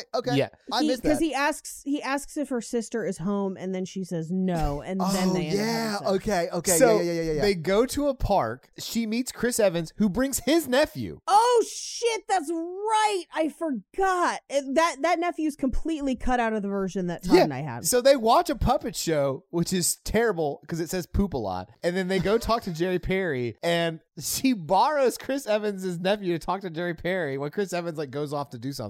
And he's talking to her, and he pulls out the puppet from where they lost her virginity. He's like, Yep. you recognize him? Yep. and then all he does is ask about her sister over and over again. And she's like, well, this was great to see you. Walks back to meet Chris Evans. And he's like, what the hell? Because the kid she takes to Chris Evans is not his nephew. So there's some hijinks, and then they leave the scene. Yes. Oh, wait, hold on. It's not over. Jerry Perry pulls out a puppet Yes. that looks like her sister. Her sister. And yeah. starts giving himself head with that puppet. in Oh, the middle of the my public park. God. Implied. Implied, Yeah. yes. And he's doing her voice. But that's all cut out of the version you and I saw, Todd. That's so unfortunate. I love Andy Samberg, man. I know. So we cut to a scene where Allie meets her sister for brunch, and Allie's sister kind of springs like, oh, I invited mom. Haha, forgot to tell you. She's a terrible sister, man. I'd be so mad if this happened to me. Well, and so she wants her there so they can tell their mom that dad's coming. And her mom, the first thing she says is just like, how strict of a vegetarian is Rick? Like, could he eat just like a little bit of chicken just this once? Which Yeah. is a bonkers thing to say. Yeah. And her sister Daisy reveals that she and Rick broke up. Yeah. And then as retaliation, Allie reveals that dad is coming to the wedding. Yeah. And their mom is basically just like, then I'm not going to the wedding, which is insane. Bonkers. It is Yeah. insane. Yeah. from what we know about the dad, he's not like dangerous or abusive. They just broke up, I guess. So yeah, like, they got divorced and they don't like each other very much, and that's like yeah. But like, why wouldn't both of your parents come to the wedding? Which, I mean, that happens. But Yeah. I mean, yeah, why wouldn't they both go to the wedding? Like, they should both be there. So as they're leaving brunch, Allie's like, I'll talk to mom when I get back. I have to go to Miami for a pap smear. Daisy is like, what? And she's like, yeah, do you remember Barrett Engold? And she's like, the guy who barfed in our dishwasher? And she's like, yeah, he's a gynecologist now and he takes my insurance. So, all right. And at this point, Daisy says, so is tracking down your ex is more important than my wedding? And she basically argues like, for me, it's important. And if you hadn't tracked your ex down, you wouldn't be having a wedding. And Yeah. she kind of leaves it at that. She goes to get a spray tan, which looks insane and is never addressed again throughout the movie. It's just this one scene. But it's hilarious because she's going to Miami, so she thinks she needs to get a spray tan, which Right. is in and of itself hilarious. But I mean, she does look like a carrot stick when she goes in there. It's bonkers. Yeah. And she lays out lingerie for a pap smear. She's not taking it off. She like packed sexy lingerie. I thought that was hilarious. And basically he comes in, she says hi, and he does not remember her. This whole scene, man, like it's such a good setup because he has no idea who she is. Yes. Yeah, he does not recognize her He at keeps all. thinking that we met somewhere else or they met somewhere else, right? Yeah, And it's then- like spinning, Greg's birthday party, and she's like, no, we went to college. We dated for like 3 months. And he's like, Yeah. oh, okay. What he says is, how about that? I love it. And then he goes to perform the pap smear. And as he's looking down the barrel of her vagina, he goes, oh, yeah. Allie, of So course. funny. How are you? Oh, my God. So funny. Paige, is it true that if you get a girl's age, you just count the rings down there? Oh, Mikey. Oh, I saw that joke in my head before it finished, and I was like, I love what's happening right now. Woo, behind the meat curtains. Welcome back to Behind the Meat Curtains. It's more like Sonic, where you have to collect the rings, and then if you break up with someone, you drop all the rings, and then Robotnik can kill you. Oh, love is so complicated. So she comes back to the apartment and is calling up the stairs. He recognized my vagina. What's going on down there? He would recognize it. And Colin just says, I could take a look for you. I love how like upfront he is about how he's He wants into to that. sleep with her. Yeah. Yeah. Like he's very honest about. I actually do like that because I feel like when they first go out and look at the magician, Paige's guy, right? They're like, Chris Evans is my guy in this movie. Okay? whatever. We all know you were down for My Chemical Romance as a magician. I'm just saying that was just like him doing the job. I feel like everything after that has been them dating, but not really dating, if that makes Yes. sense. Right. And I like that he's just very open and upfront that he's into what she's got. Yeah, I like there's a certain point at which there are no more girls to hide from, but he's still at her apartment every day. Exactly. Yes. Yeah. So she at this point is like, what am I doing? I'm unemployed and I'm spending a ton of money to track down these people. And he's like, well, I did find Tom Piper in D.C. He's an aide for a senator. And she says, and I've got store credit at Ann Taylor. Well, because she doesn't have anything that a senator's wife would wear, right? So that's why she's Right. like, I got to get to Ann Taylor on credit, which is a horrible idea. Yeah. Never buy anything at Ann Taylor, especially on credit. Yeah, I mean, or just not at all because it's a lot of boxy jackets. Yeah. So I would argue that what she got, I don't think you can get at Ann Taylor. I never. Because she actually looks pretty good in that pantsuit. Like, she's making it work, you know? She's making it work. Yeah. Now, we cut to the next day, and her sister is calling, and she's like, hey, I'm on your street, and I have to poo. I thought this was funny because I think some people are the kind of people that have to have home turf. They've got to have a hoop they're comfortable with, right? Before they can shoot through it. I have a life hack for everyone in the world. If you're a nervous pooer, I think she's just also just out, and not every place has a public bathroom, because Anna Faris lives downtown. life True. hack. You don't have to stop at a gas station. You don't have to stop at a truck stop. You don't have to stop at a rest stop. Stop at a hotel. The nicer the better. Yep, that's what I do. The Oh, lobby yeah. bathroom. The lobby bathroom is the way to go. Yep. And sometimes they got cookies, free cookies out there. Have a shit at Embassy Suites, come back and have some sweets. You know what I'm saying? Like, it's delicious. Anyway, she tells her sister, let yourself in, and I'll be there in just a second. So she gets back to her apartment, and Colin is sitting on the couch. He looks like he's naked. I loved the reveal, though. Right. So he is wearing underwear because he doesn't like to play without underwear. The guitar gets cold against his penis. And Anna Faris reveals that she has a pantsuit. She's super excited Yeah. to go see Tom Piper. And Chris Evans just says, if you're excited, why are you wearing a pantsuit? And this is also where he says, did you ever try selling your sculptures? Like, he brings it up again. Yeah. She says no, and her sister is like, hey, can we have some privacy? Can you leave, basically? And Anna Faris is like, oh yeah, she has to poo. And so her sister just leaves and goes to another cafe. Yeah. She's just like, She goes to a Barnes and Noble Fuck or you. something. Yeah. Right. And this is also where her sister finds out that she lets him hide out here when there are girls in his apartment. Yeah. Which, to be honest, I don't think there is a girl in his apartment. I think he's already just kind of Hanging out. into Anna Faris, so he's just hanging out. I may be wrong. Pretty sure the last girl he sleeps with is the one the night they go out and meet Paige's guy, the magician. The Yeah. magician. Yeah, Paige's guy. Like I said, yeah. Yeah. No. Anyway, Oh, Vagini. is that where he just pulls scarves out of it? Yeah, they keep going. He taps a dildo on the table and flowers pop out the tip. He like blows a condom up into a balloon and then pops it and there's a dove inside.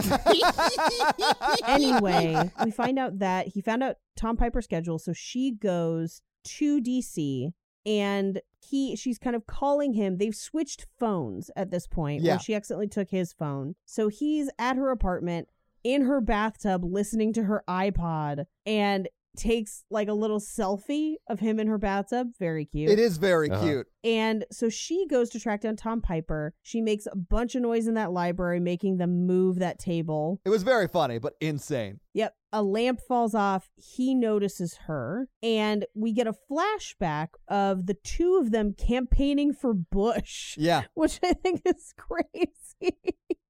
Because it's like two people least likely to. Yeah. Anyway, he ends up putting her up at a hotel. She calls Colin about it, and Colin's like, but he didn't, like, he hasn't made any, like, romantic advances, but he's, like, putting you in a hotel, but something's missing here. And she's like, he's a gentleman. And he's like, did you wear the pantsuit? And she's like, it's sexy. It's like Katharine Hepburn. And this is where he poses the argument that Katharine Hepburn isn't sexy. Audrey Hepburn is sexy. And as we're getting flashes kind of between the two of them, we see that he's working on something in her house. We don't know what it is yet. Yeah. And I'll say that both Hepburns are pretty sexy. Yeah. Just a heads up. While she's on the phone, a delivery arrives at the hotel room, and it's a dress for that night. So on the phone, she tells Colin that a dress arrived and it's gorgeous. And he says, careful, if you're not home by midnight, it might turn into a pantsuit. And he hangs up. So we cut to the party, and the dress is so small she can barely walk. She has to be taking like 6-inch steps. Like, it's so small. It's so funny. Yeah. But his excuse for why he bought her a very tiny dress was because in the pantsuit, I couldn't really see what was going on under there. Well, yeah, I Yeah. didn't know what you were working with. Yeah. She ignores a call from Colin, and he's kind of on the roof and sad. Yeah. Because he's developing some feels at this point. Oh, he is mad caught the feels at Yeah, this he's point. deep in the feels. At the party, they seem to be having a great time. And so Tom kind of pulls her to the side and he's like, we make a great team and we could own this town. And she's like, okay. And he's like, let's do it. And she's like, what are we doing? He's like, we're getting married. And she's like, shouldn't we like kiss first and see how that goes? And he's like, oh, gross. What are you talking about? He's like, I'm super gay. I thought you knew that. And America's ready for a black president, but not a gay black president. And I wouldn't have known I was gay if I hadn't dated you. And so she just says, can I get back to you on that? And goes home. Yeah. As she comes home, she walks past Bandit, the poor dog. Oh, that poor dog. Oh, no. I did like that they could not find someone to play Bandit's owner, so they never show that person's face. Never. So she climbs up the stairs, and Colin basically brings her into her apartment and has her cover her eyes and then turns the switch, and he essentially lit her sculptures. Yeah. Where he created like these little light boxes for them and named them. And he said it was because she sounded depressed on the phone. And so they order a pizza. He tells her that he found Julie from college, and now Julie is a trans man and single and looks like Ralph Macchio. Which, Yeah. I mean, hey, young Ralph Macchio is pretty cute. And they don't make any jokes about it. They don't. It's more just a matter of fact. Yeah. So she's Yeah. like, You know? okay. So she basically at this point it's almost at this point like she's giving up on looking at all. Yeah. Yeah. You know, with the exception of Jake, but it seems like Jake is a foregone conclusion. And so he sings to her that she's once, twice, 20 times a lady. Yeah. And I don't know if you guys noticed at this point, and there's not really a story point to it that I remember. Mikey, is this in the extended edition where she rips her dress? I don't know. She rips the dress? I know she rips the dress because when they're playing basketball, there are safety pins holding it together on one side. But that is not mentioned in the version that we saw, Paige. Right, and there are safety pins in this scene, and also she's got a ripped slit up the leg. Really? Okay. And so I couldn't figure out if that was a story point that got cut, that she ripped the dress, or if they just literally, the dress was too small for her and just pinned her into it, because it's never addressed, but she is pinned into that dress for the rest of the time that she has that dress. Yes. Oh, I didn't even notice that. Yeah. And it's not comfy to be pinned into a dress. I have notes on that later, because pins they rub against your skin Yeah. and it's uncomfortable. But so at this point, pinned into this dress, she's sad that she has to go to her sister's wedding alone, and Colin agrees to go with her. I love the way he agrees. He's like, I'll go with you. Like it's not even a thought. Like he's like, I'm happy to go with you. Yeah. Which I would be too. Even if we were just friends, I'd be like, hell yeah, I'll go to the wedding with you. That'll be fun. yeah. It'd be a fun night. Why not? Yeah. I'd go to a wedding with Mikey if he asked me. Yeah. Dude, I fucking love weddings. Me too. Thanks, guys.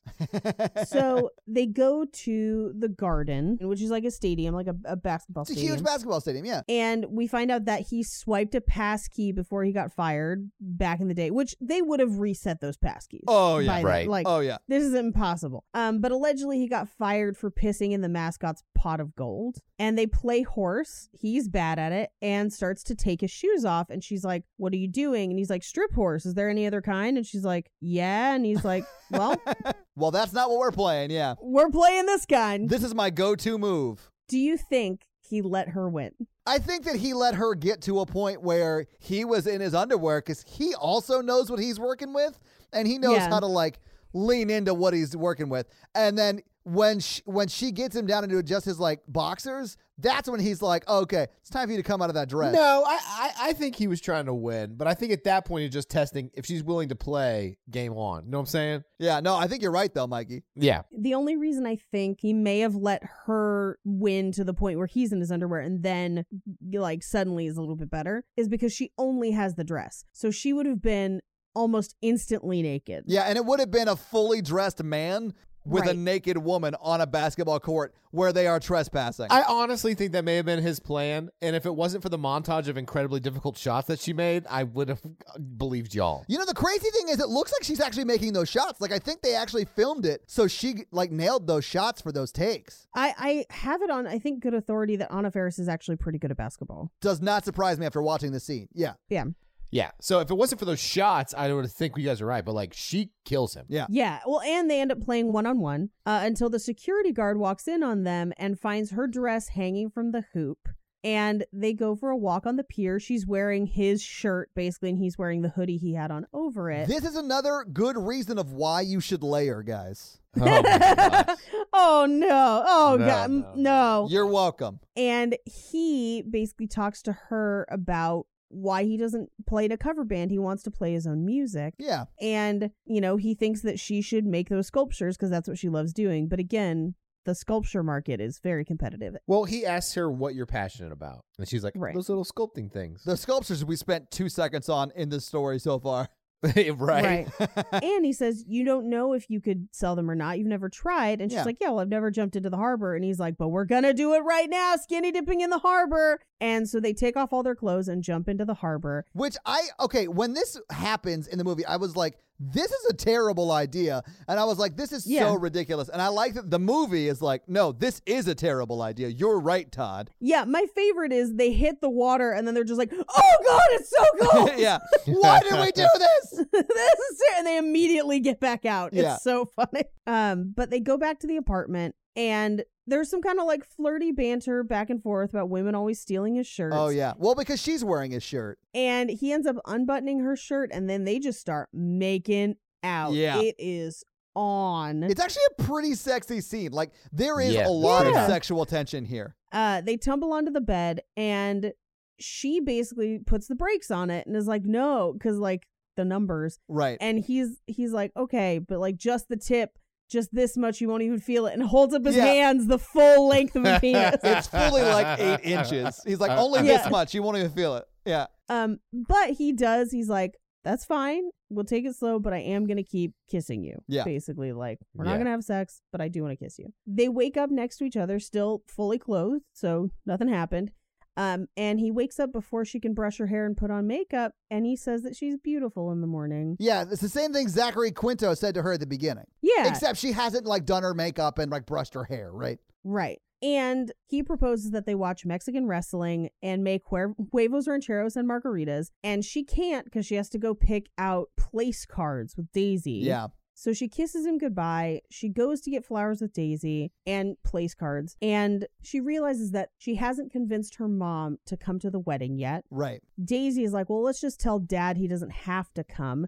Which here, I think they make a pretty sad assumption that their dad doesn't want to come. He clearly does. I was honestly thrilled that the dad, when we finally do meet him, that he was like, no, I'm super excited about it. I'm glad to be there. Like, I want to be there. Because they paint him right now as someone who's like, doesn't want to go, super disinterested in their lives. Right. And he's very much the opposite of that. I was happy that he wasn't what they thought he was. But at this point, all the other bridesmaids want to hear about DC, and she basically tells them that there's no sparks with Tom, so I'm going to bring Colin to the wedding. And they're just like, ew, no, Yeah, you gross. slept with him. And she's like, no. And they tell her that he's the guy you date before the guy you end up with. Yeah, which is real sad. Yeah, he's me.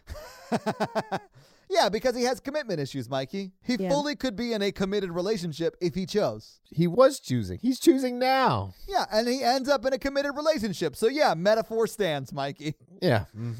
So we cut back to her apartment where she's working on the sculptures.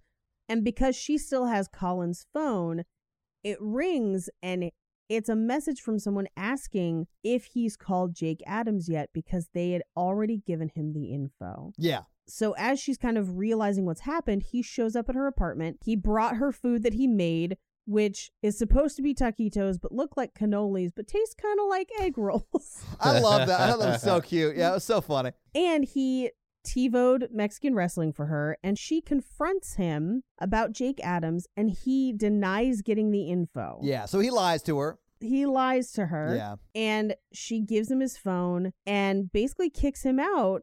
And he's like, I didn't think it mattered after last night. And she's like, I think you should forget about last night because you're not the guy I'm supposed to end up with. I've dated 20 of you. That's so sad. Which is brutal. It's a brutal burn. It is. And he says, he's like, so you're going to try and make it work with Jake, a guy that you haven't seen in years. And she's like, it's not about a number. It's about what I want. And he's like, you don't know what you want. You become whoever you date, basically. Like, you don't have anything of you. Which is true. She mirrors the person she's with, which I think a lot of people do. And he Right. calls her out on it. It's not like a plot point that we've talked about or addressed in the movie up to this point, but they have Right. done, I think, a pretty good job of showing you. Because on all these flashbacks with these boyfriends, she is dressed like them, doing what they want to do. I would say they do a decent job. Yeah, Not Yeah. like a that's great fair. job. That's fair. And she yells after him as he walks out of the hallway, I'm someone who's not going to let an undeserving asshole into my heart or vagina. And then from down below, they hear a shut up. And she just calls back, Stop fucking your dog! I love that, man. Oh, loved it. So we cut to her making a wedding sculpture, I'm assuming for her sister. Yeah, it's got to be. Which is super cute. I thought that was really Yeah. cute. Yeah. I like personal heartfelt gifts, which sucks because Natalie is awesome at that and I'm not great at it.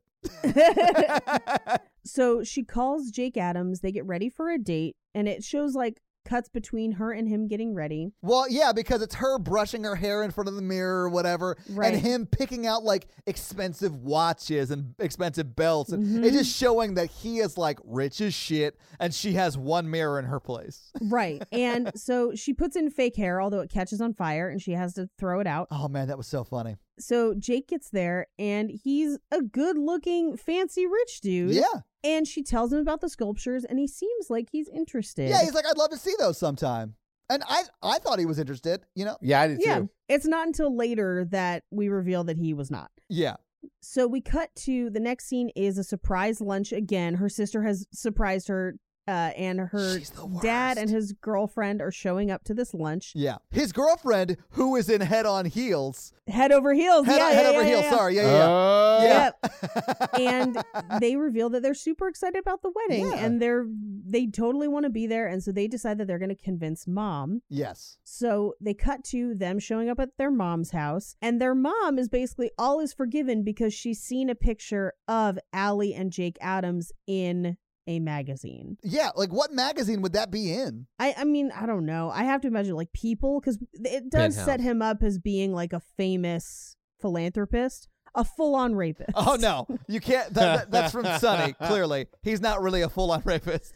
But he might be. He seems kind of sketchy at the end, but, you know. But philanthropist. Yeah. So he's famous. And it really just kind of sets up that her mom is all about appearances. And the appearance of her being in the society pages with Jake Adams is enough for her mom to be like, oh, yeah, I'm totally coming to the wedding. I don't care. She even says, I'm so proud of my 2 daughters. And it's clear that Right. she has never been proud of Allie Right. throughout the entire movie. Yeah. Right.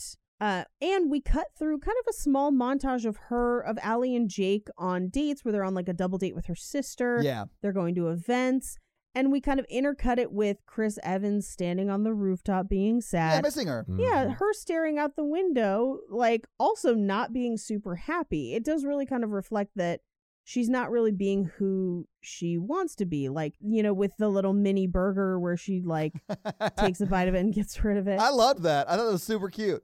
We cut to the day of her sister's wedding. She's heading out to her sister's wedding. And at the same time, Colin is leaving in a suit. Yes. Oh, yeah. I mean, I'm going to give it to you, Paige. He looks good in this Oh. suit. He looks good He looks- in and out of everything. Everything. Yeah. Myself And- included. I'm so And sorry, Chris. He remembers that it's Daisy's big day. Yeah. So she asks, like, oh, whose wedding are you going to? And he just says, nobody you know, and leaves. I think he doesn't want to get hurt. He's like, we don't need to talk about it. You're seeing somebody else. I don't need to. Yeah. The classic engage. shutdown, I've been hurt maneuver. Very aware of it. Yeah. Anyway, we cut to the wedding where her sister's dress doesn't fit and she's madly searching for a croissant sandwich. Oh, yeah. Like, so much so that they find it on the floor behind the couch and she still eats it. Oh, yeah. Sandwiches are good, though. Not that good, baby. They're pretty damn good. Yeah. I'm with Mikey on this one. If Oh, I was my really God. hungry and it fell, I would still eat the sandwich. You're eating it like Bandit would, just fully off the floor with your paws. Anyway, we find out that the harpist isn't coming to the wedding, and so the only replacement is the wedding planner who plays the tuba. But he just says horn, and I laughed Right. out loud when it's a goddamn tuba. That joke is hilarious. But he also reveals that he has a list of all the other weddings that day because he's called Right. these other musicians to see if they can come and fill in. Right. But the wedding starts, and we're stuck with his tuba, I and love it. it is playing the wedding march, but it's because it's a tuba. Yeah. It's really funny. The only march that works for is the Imperial March in Star Wars. And that's not appropriate for a wedding. Bum, bum, bum, bum, bum. Anyway, we get into her sister and her sister's husband's vows, which are very superficial. Yes. At one of them specifically is, I promise to consult you before getting a haircut. Yeah.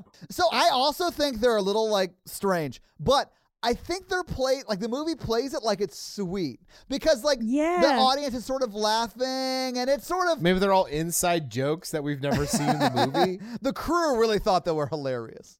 When she got to because all of his were like, I promise never to call you crazy and I will consult you before getting a haircut, and everyone's like, ha, ha, ha, ha, and I'm like, he's trapped. Like, blink twice if you need a haircut. Like, Yeah. it's just But hers were like, I promise not to get mad at you for stuff you do in my dreams and yeah, stuff like that. he's trapped. Yeah, which honestly, I'll say this. If I got in trouble for the stuff I did in Natalie's dreams, we would fully be broken up because I do crazy shit in her dreams, man. Those are the worst days when you're dating someone ever. Oh, but for the record, she tells me and we laugh about it. Like she's not mad at me about it, but I do crazy shit in her dreams. Oh, I have straight up had a girl get mad at me about something I did in a dream. Oh, no, that's nuts. That's not a That's good sign. crazy. Yeah, But like, she's like, I'm not mad at you. I know you didn't do it, but it put me in a bad mood when I saw you. And I was like, this is all a lot to unpack. So we cut to the rest of the wedding, and we get this little scene with her and her dad where he's like, hey, are you happy? Because your mom wants what's best for you, but she thinks that you're like her and you're not. Yeah. And I think that that's why you guys don't have a great relationship, because I think sometimes it's hard for her to look at you and see so much of me. And maybe that's why you and your mom don't get super along. Yeah. And Jake cuts in so that they can have a slow dance. And he basically brings up the fact that they lost their virginity to each other. And she has to be like, hey. I love that she came clean here. Like, Yes. I do too. because also, I don't feel like she has to tell him. But I mean, I get it. I also think that's a weird thing to make a big deal out of Oh. when you're dating an adult. Yeah, no, I completely agree. Like, I think the way he handles this information is ridiculous. Actually, he sort of handles the reveal that she had sex before they had Yeah, sex. fine. Yeah, he sort of handles that okay, but it's when he finds out how many happened in between then and now, he like does not handle that Yeah. well. Like, it's strange. Well, here's what's extra crazy, because like, okay, so he wasn't her first, but then we reveal that it's been at least 10 years or more since Yeah. high school. So does he think that she's just been sitting around waiting for him that whole time? I think Like, he does think that because he's dumb. I mean, so, and he basically, like, he finds out the real number, which is 20, and he's like, yuck, gross, to her face, which is crazy. Well, I think he thinks she's joking. He's like, ha, ha, ha, gross. And then he says, well, maybe I wasn't your first, but I'll be your last. And she says, are you going to rape and kill me? Because, like, Which is a that would funny make you last. Because, like, you can't predict when you're going to die and what's going to happen after you. But also, why is that so important to you, I Yeah. guess?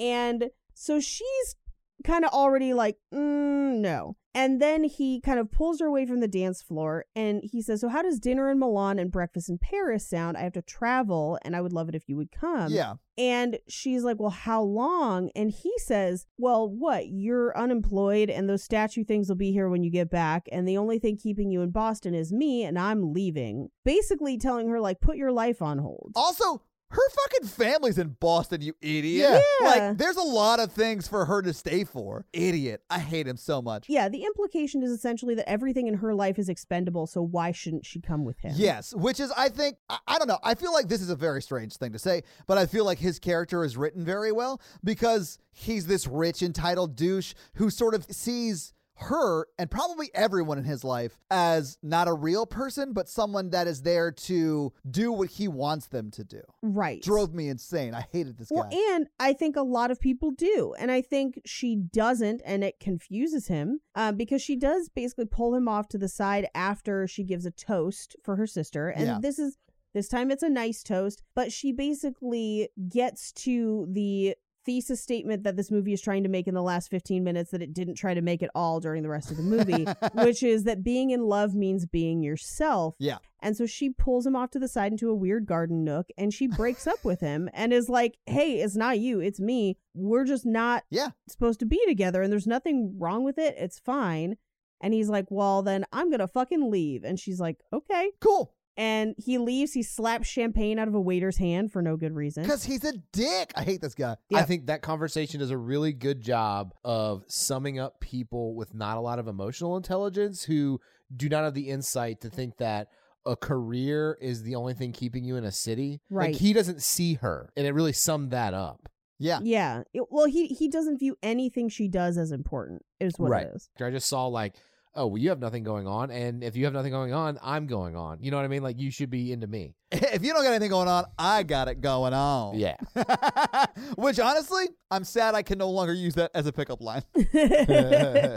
I'm now going to say it to Natalie out of context, and it's going to be very confusing for her. Well, I mean, like, you get that conversation a lot where, like, oh, I have a job offer in a different city, or any sort of couple. And then, bro, like, that's how I ended up in San Diego. She was like, why don't you just move to San Diego? You don't even like Nashville. And I was like, my dad is here and my brother's here. Like, there are a lot of reasons to stay in Nashville other than just my job that I had been at for 10 years. Right. Anyway, that was a nightmare. But you went. I did. But you learned. You grew. I did. You weren't going to let anybody else treat you like that. That's something that's not going to happen. Listen, I missed it on the last 3 years of my dad's life. Super sad about that, but I'm glad. On some level, I'm glad I went. I learned a lot about relationships and about myself. And, you're not going to ever let someone minimize your feelings about something like that ever again. No. I have a feeling. Absolutely not. Although that is to say, if Natalie got a great opportunity in a different city, I'd fully probably go with her. Here's the thing. It depends on your life. Yeah. The difference is he's not asking her to go. He's telling her she should because he's devaluing the things that she has. He's not saying, I would love for you to travel with me, even if it's just for a little bit. Can we work this out with your schedule? Yeah. Or, like, I can leave it open-ended. You can stay 6 months. You can stay 2 weeks. You can stay a night. Like, whatever you want. I'm rich as shit. We can fly out there in my private jet, and then you can fly back whenever you want. Right. I also think at this point in the movie, she's just looking for a reason to break up with him, too. So, like, this perfect entry. Yeah, because she fully has the feels. Yeah. Yeah, she has already figured out that this is not the guy for her. Yeah. But so her mom sees him going and is pissed that she let him go. And she basically says to her, like, I don't understand you, why you were finally happy. And she's like, no, you were happy because I'm a jobless, I'm going to say artist. That's not what she says, who slept with 20 guys. And you don't have to understand me. Just love me. I'm not perfect, but, like, this is who I am. And I kind of have to be who I am. Yeah, your job is just to love me, not understand me. And I thought that was super sweet. I loved that. I loved that her sister came in and divulged her own news to take the spotlight off of Allie. Yeah, agree. Where her sister Daisy comes up and is like, my dress is too tight because I'm 4 months pregnant. Go. Like, get out of here. Mom's anger could be this way. Yeah. But their mom is very, very happy about it, which is great. It is. That's like the only information the mom handles appropriately in this movie. Right. Yeah. Allie grabs the list of all the other weddings and runs, tears the dress, runs across the grass in heels, which is brutal. I even said, that's impressive. Yeah. Like, there's no way that's easy in heels. No, because you end up aerating the lawn. You just like spike your way through life. Yeah. I mean, I've worn heels. When I was the whore or virgin in drag, oof. It is not easy just to wear heels on solid surfaces. Yeah. She ends up flashing the whole wedding her butt because she's. Yeah, when she picks up the dress. Yep. And she drives a blue Honda Fit, which is what I drove at the time that this movie came Oh out. my God, that's hilarious. She goes to multiple weddings, doesn't see him. She ends up at Donald's wedding, and he's just like, oh, come on. I thought that was so funny. Just the way she is unintentionally harassing Donald. So it was like very The Graduate at the end, which is a movie I've never seen, and I only know through pop culture What? stuff. Yeah, I've never seen it. I love The Graduate. Listen, I'd love to see it. Maybe one of you will make me watch it sometime soon. I mean, it's not a rom-com. Oh, is it not? It's complicated. It's more coming of age than anything, I think. I don't know. The end of that one is, oof. Yeah, the end of that one is dark. Yeah, but that's what I mean. Like, it's sort of like that where he goes and, like, disrupts the wedding or whatever, but this time it's her, and she didn't mean to. She's looking for Colin. Right. Thought it was so funny. She ends up at a huge red carpet wedding where she can hear Colin and kind of sees him on the stage. Yeah. But security stops her, so she climbs a trellis, falls off of it into the bushes, and as she comes back up out of the bushes, she just goes, fuck! And there's just a crowd of children. And then they start saying it back to her. I love movies that'll have kids cuss. I don't know why. I just love it. I think it's great. But she sees him on stage. She tries to wave him down. He doesn't see her. She gets on stage and dances with the tambourine, but doesn't know the song. And basically, like, cuts the song, like, pauses the song in the middle of it and is like, I need to talk to you. Makes the whole band stop. Says that Papa Bear is going to come up and do a toast, which we don't know if that's a person at this wedding, but toasts happen. So, like, she and Colin walk off stage. I just assumed the bride's dad came up and gave a toast. Right. And we actually hear him giving a toast right here at the end of the movie. Yeah, in the background. Yeah. And as they walk off the stage, that same crew of children run past them just saying, fuckity, fuck, fuckity, fuck. It's so ridiculous. I loved it. It's great. And she basically says, like, I'm happy. She pulls him aside and it says, I'm sorry, and I'm happiest when I'm being myself, and I'm myself when I'm with you. And I was so afraid that you were another asshole that I became the biggest asshole of all. And he's like, no, I should have given you Jake's number, but I didn't think I could compete with him. And she just says, there's no contest. I think I love you, number 21. And he says, I love you too, 300. And she stops him. She stops him. And they kiss as the wedding cheers for the toast. Yeah. We cut to what I'm guessing is a couple weeks later. Yeah. And they're at home watching Mexican wrestling. And the phone rings and they let it go to voicemail. And they just hear, hey, Kelly with an I, it's me, Jay from Club Med Turquoise. I got a real weird message from your assistant. And I just want to tell you that we never had sex. You did a very strange striptease involving maracas, and then you gave me a real bad hand job with something that you called the dry style. method. Yeah. Yeah, the dry method. Then you vomited in my suitcase and fell asleep in the shower. So, anyway, thanks, bye. And then he just hangs up, which means that Colin is number 20. And she starts dancing on the bed, yelling it at him. Right, which I feel like this movie goes so far to be like, it doesn't matter, it doesn't matter, it doesn't matter. But conveniently, it still worked, and it still kind of matters somehow, which I think is strange. I didn't get the impression that it mattered. At the end, I got the impression that it's a joke now to them. Yeah. Which I'm more comfortable with. I could see why you might read it the way you saw it, though, Paige. Yeah. Well, because, once they got into a relationship, he would give her so much shit about that for the rest of their lives as, like, their inside joke. Yeah. As long as she was in on the joke, I would. I think so, too. 100%. Yeah. And that's the movie. Yeah. So having seen the movie, having talked about it, what do you guys think? It's not a good movie. No. It's never been a good movie. But, boy, is it fun to watch. It is. Honestly, it is fun to watch, Paige. And not just because Chris Evans is naked half the movie. And honestly, Anna Faris is naked a lot of the movie, too. Like, it's not just Chris. I mean, it's on both sides. But it is sort of like junk food. Like I said earlier, it feels like that. Like, if you want to watch a bad rom-com that has some funny jokes and naked Chris Evans in it. Yeah. It's a good hard R rom-com. Yeah, with a naked Chris Evans. No, I feel like we've really hit a stride the last few weeks with Mannequin to this. Where we're like, These movies are terrible. Yeah. Boy, do we love to watch them. Oh, Mannequin, though. I can't wait till we do Mannequin 2 on the move. Oh. So, Paige, do you have some fun facts for us? I do. Okay. Nice. So let's start out with their apartments. So it looks like she has a 1-bedroom. So I looked at 1-bedrooms, Okay. which were between $1,200 and $1,800 a month, depending on where you were at, In downtown Boston? in and around. Okay. So Okay. like, Okay, that's way better than I thought it would be. That's way better than Nashville, even. Yeah. I would put hers at around $1,500. Now, again, that might Jesus. be a bad neighborhood. We don't know exactly where she is, and I didn't pick a downtown high rise because Right. that's not where they live. No, they they're live not. in makes like sense. Yeah. Now, we know that she worked in marketing, which current salary would have put her right around $83,000, give or take, which means that she could absolutely afford that apartment, Yeah. which a rarity on this show Yeah, that they absolutely. could definitely. Well, the thing is, she's unemployed for months. So, I'll get to it. okay. So depending on the terms of her firing and severance and how long she had been at that job and how long her sister took to plan her wedding, she could have potentially survived. So if she was on 3 months severance, it is possible that she was getting paid that time. Yeah. And depending on how long this wedding took. But also, we demonstrated in this movie that her family clearly has fuck tons of money. They have and so means. Yeah. they have means.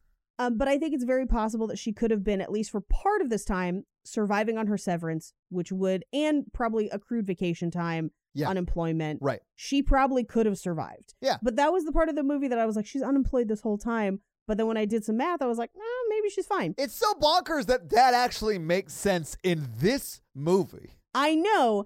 Well, let's get to my headcanon of Colin as a freelance private investigator. Right. Okay. Mhm. Because in Boston, private investigators make on average 50 to 80K a year. Wow, and even okay. at 50K a year, he could afford that Yeah, he apartment. could. Yeah. Plus gigs, which means if he is a private investigator and also playing in a band whenever, he can also afford his apartment. Yeah. So like, Huh. again, I think this has only happened one other time, and I think it was the lucky one. So maybe Blythe Danner is the key that people can afford their apartments. That's amazing. Now, let's talk about that wedding. Okay.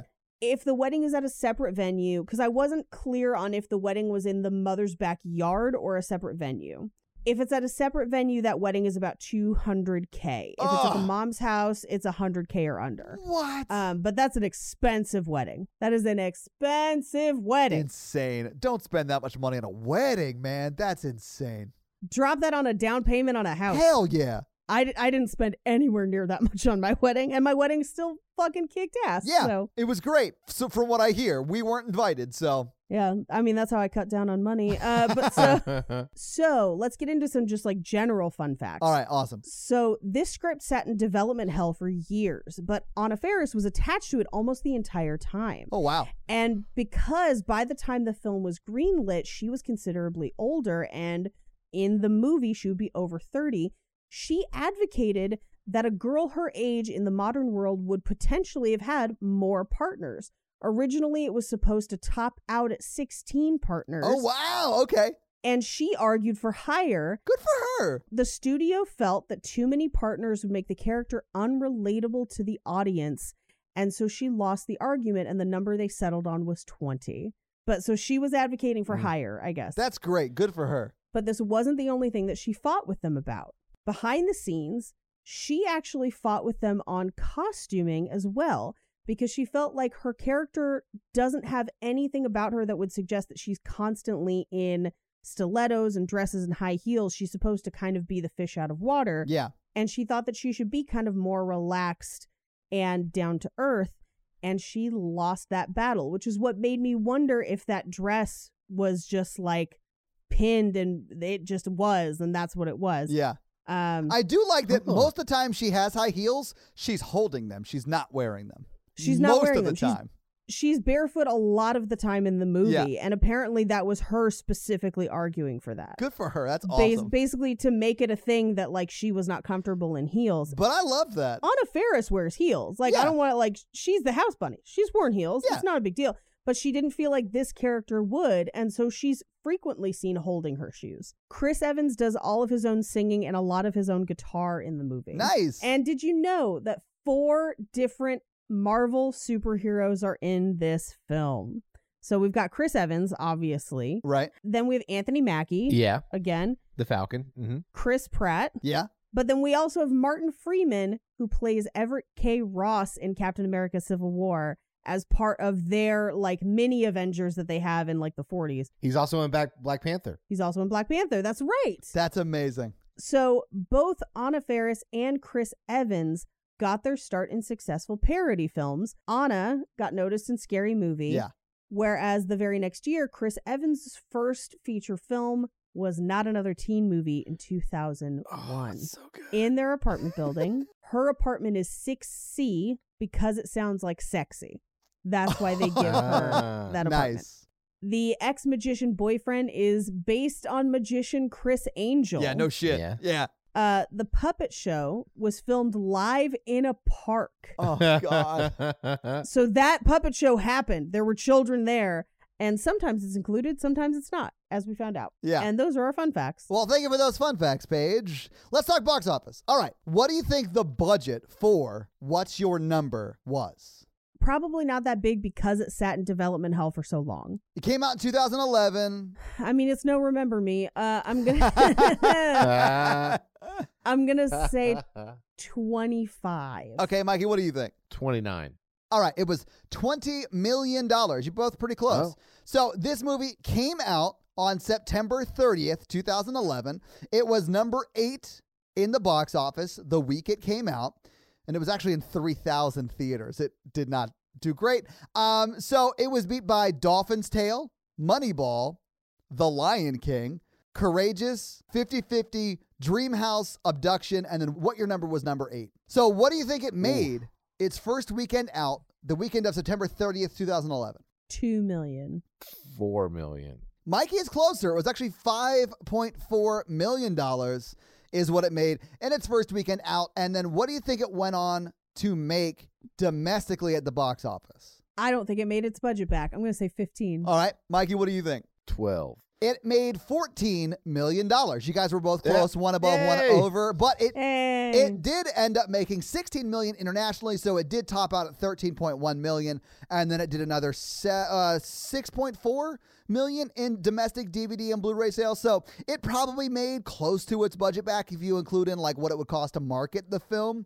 Mm-hmm. Now, just another fun fact. Earlier this year, as you mentioned, Chris Evans was in Captain America, Captain the First America. Avenger, right? Yes. And its opening weekend, it made $65 million. Yeah, it did. So it made twice what this movie made in its first weekend, and then went on to make $370.5 million at the box office. It's a good movie, And okay? I will openly admit that Captain America, the First Avenger is fully a romantic movie. It is. Yeah.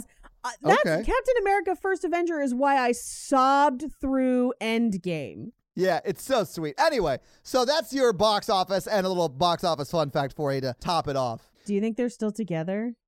Okay, I'm going to say yes. I do like too. them together. I think they have good communication, and I think that's the most important thing. I feel like they could be. I feel like there's a better possibility than most couples that we see. Oh, yes, yeah. that's what I'll give you. Yeah. Yes. They're no Bianca and Cameron from last week. So this week, Paige, you made us watch What's Your Number? Mikey, I believe we're back around to you. What are you making us watch next week? We're going to be watching a movie, and I got this idea from a coworker because I've never seen it. Oh. And it's apparently a classic rom-com. But it Oh, also is batshitly bonkers. We will be watching Splash. I thought, am I psychic? In my brain, I was like, it's going to be Splash. And then you were like, Splash. And I was like, oh my God. I've never seen Splash either, actually. Awesome. I haven't either. Daryl Hannah stars as a mermaid, Yeah, I know the who premise. Tom Hanks falls in love with. Did you know that there was also in Las Vegas, and I don't think it's still there, but for a long time, there was a topless review that was Splash themed. Oh, my. Wow. Vegas is terrible. So Your homework for this week is to get in a bathtub fully filled with water in a mermaid-like pantsuit, whatever they have. That you can buy them online. I've seen them. Don't ask why. I don't want to get into this. But put that on, get in a bathtub, and watch Splash for next week. Sploosh. Sploosh. So, Mikey, do you have a review for us to read?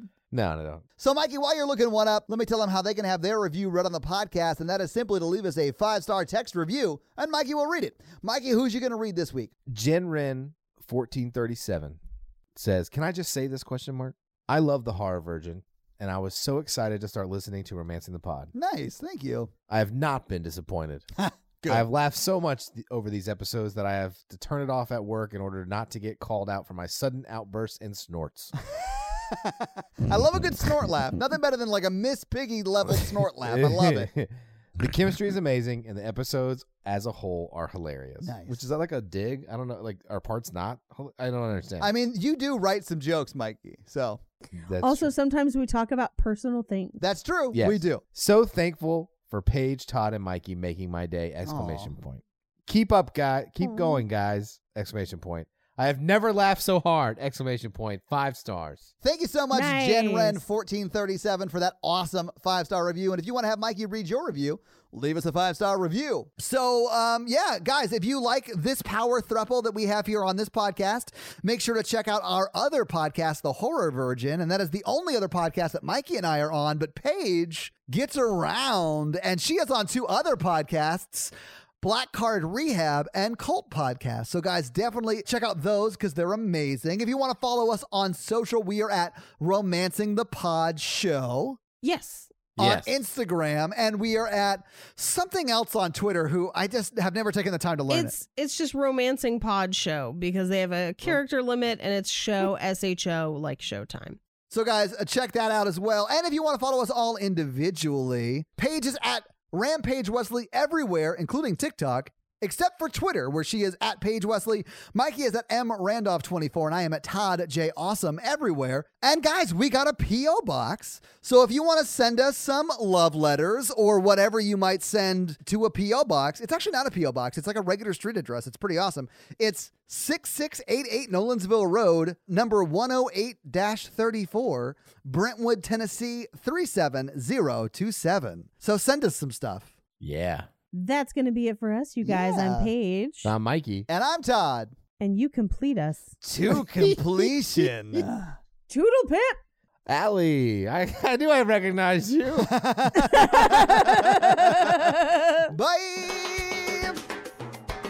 I love Tito's tacos. You love Tito's too. I love Tito's tacos. What else can you do? You can also try delicious burritos, chips and salsa, enchiladas.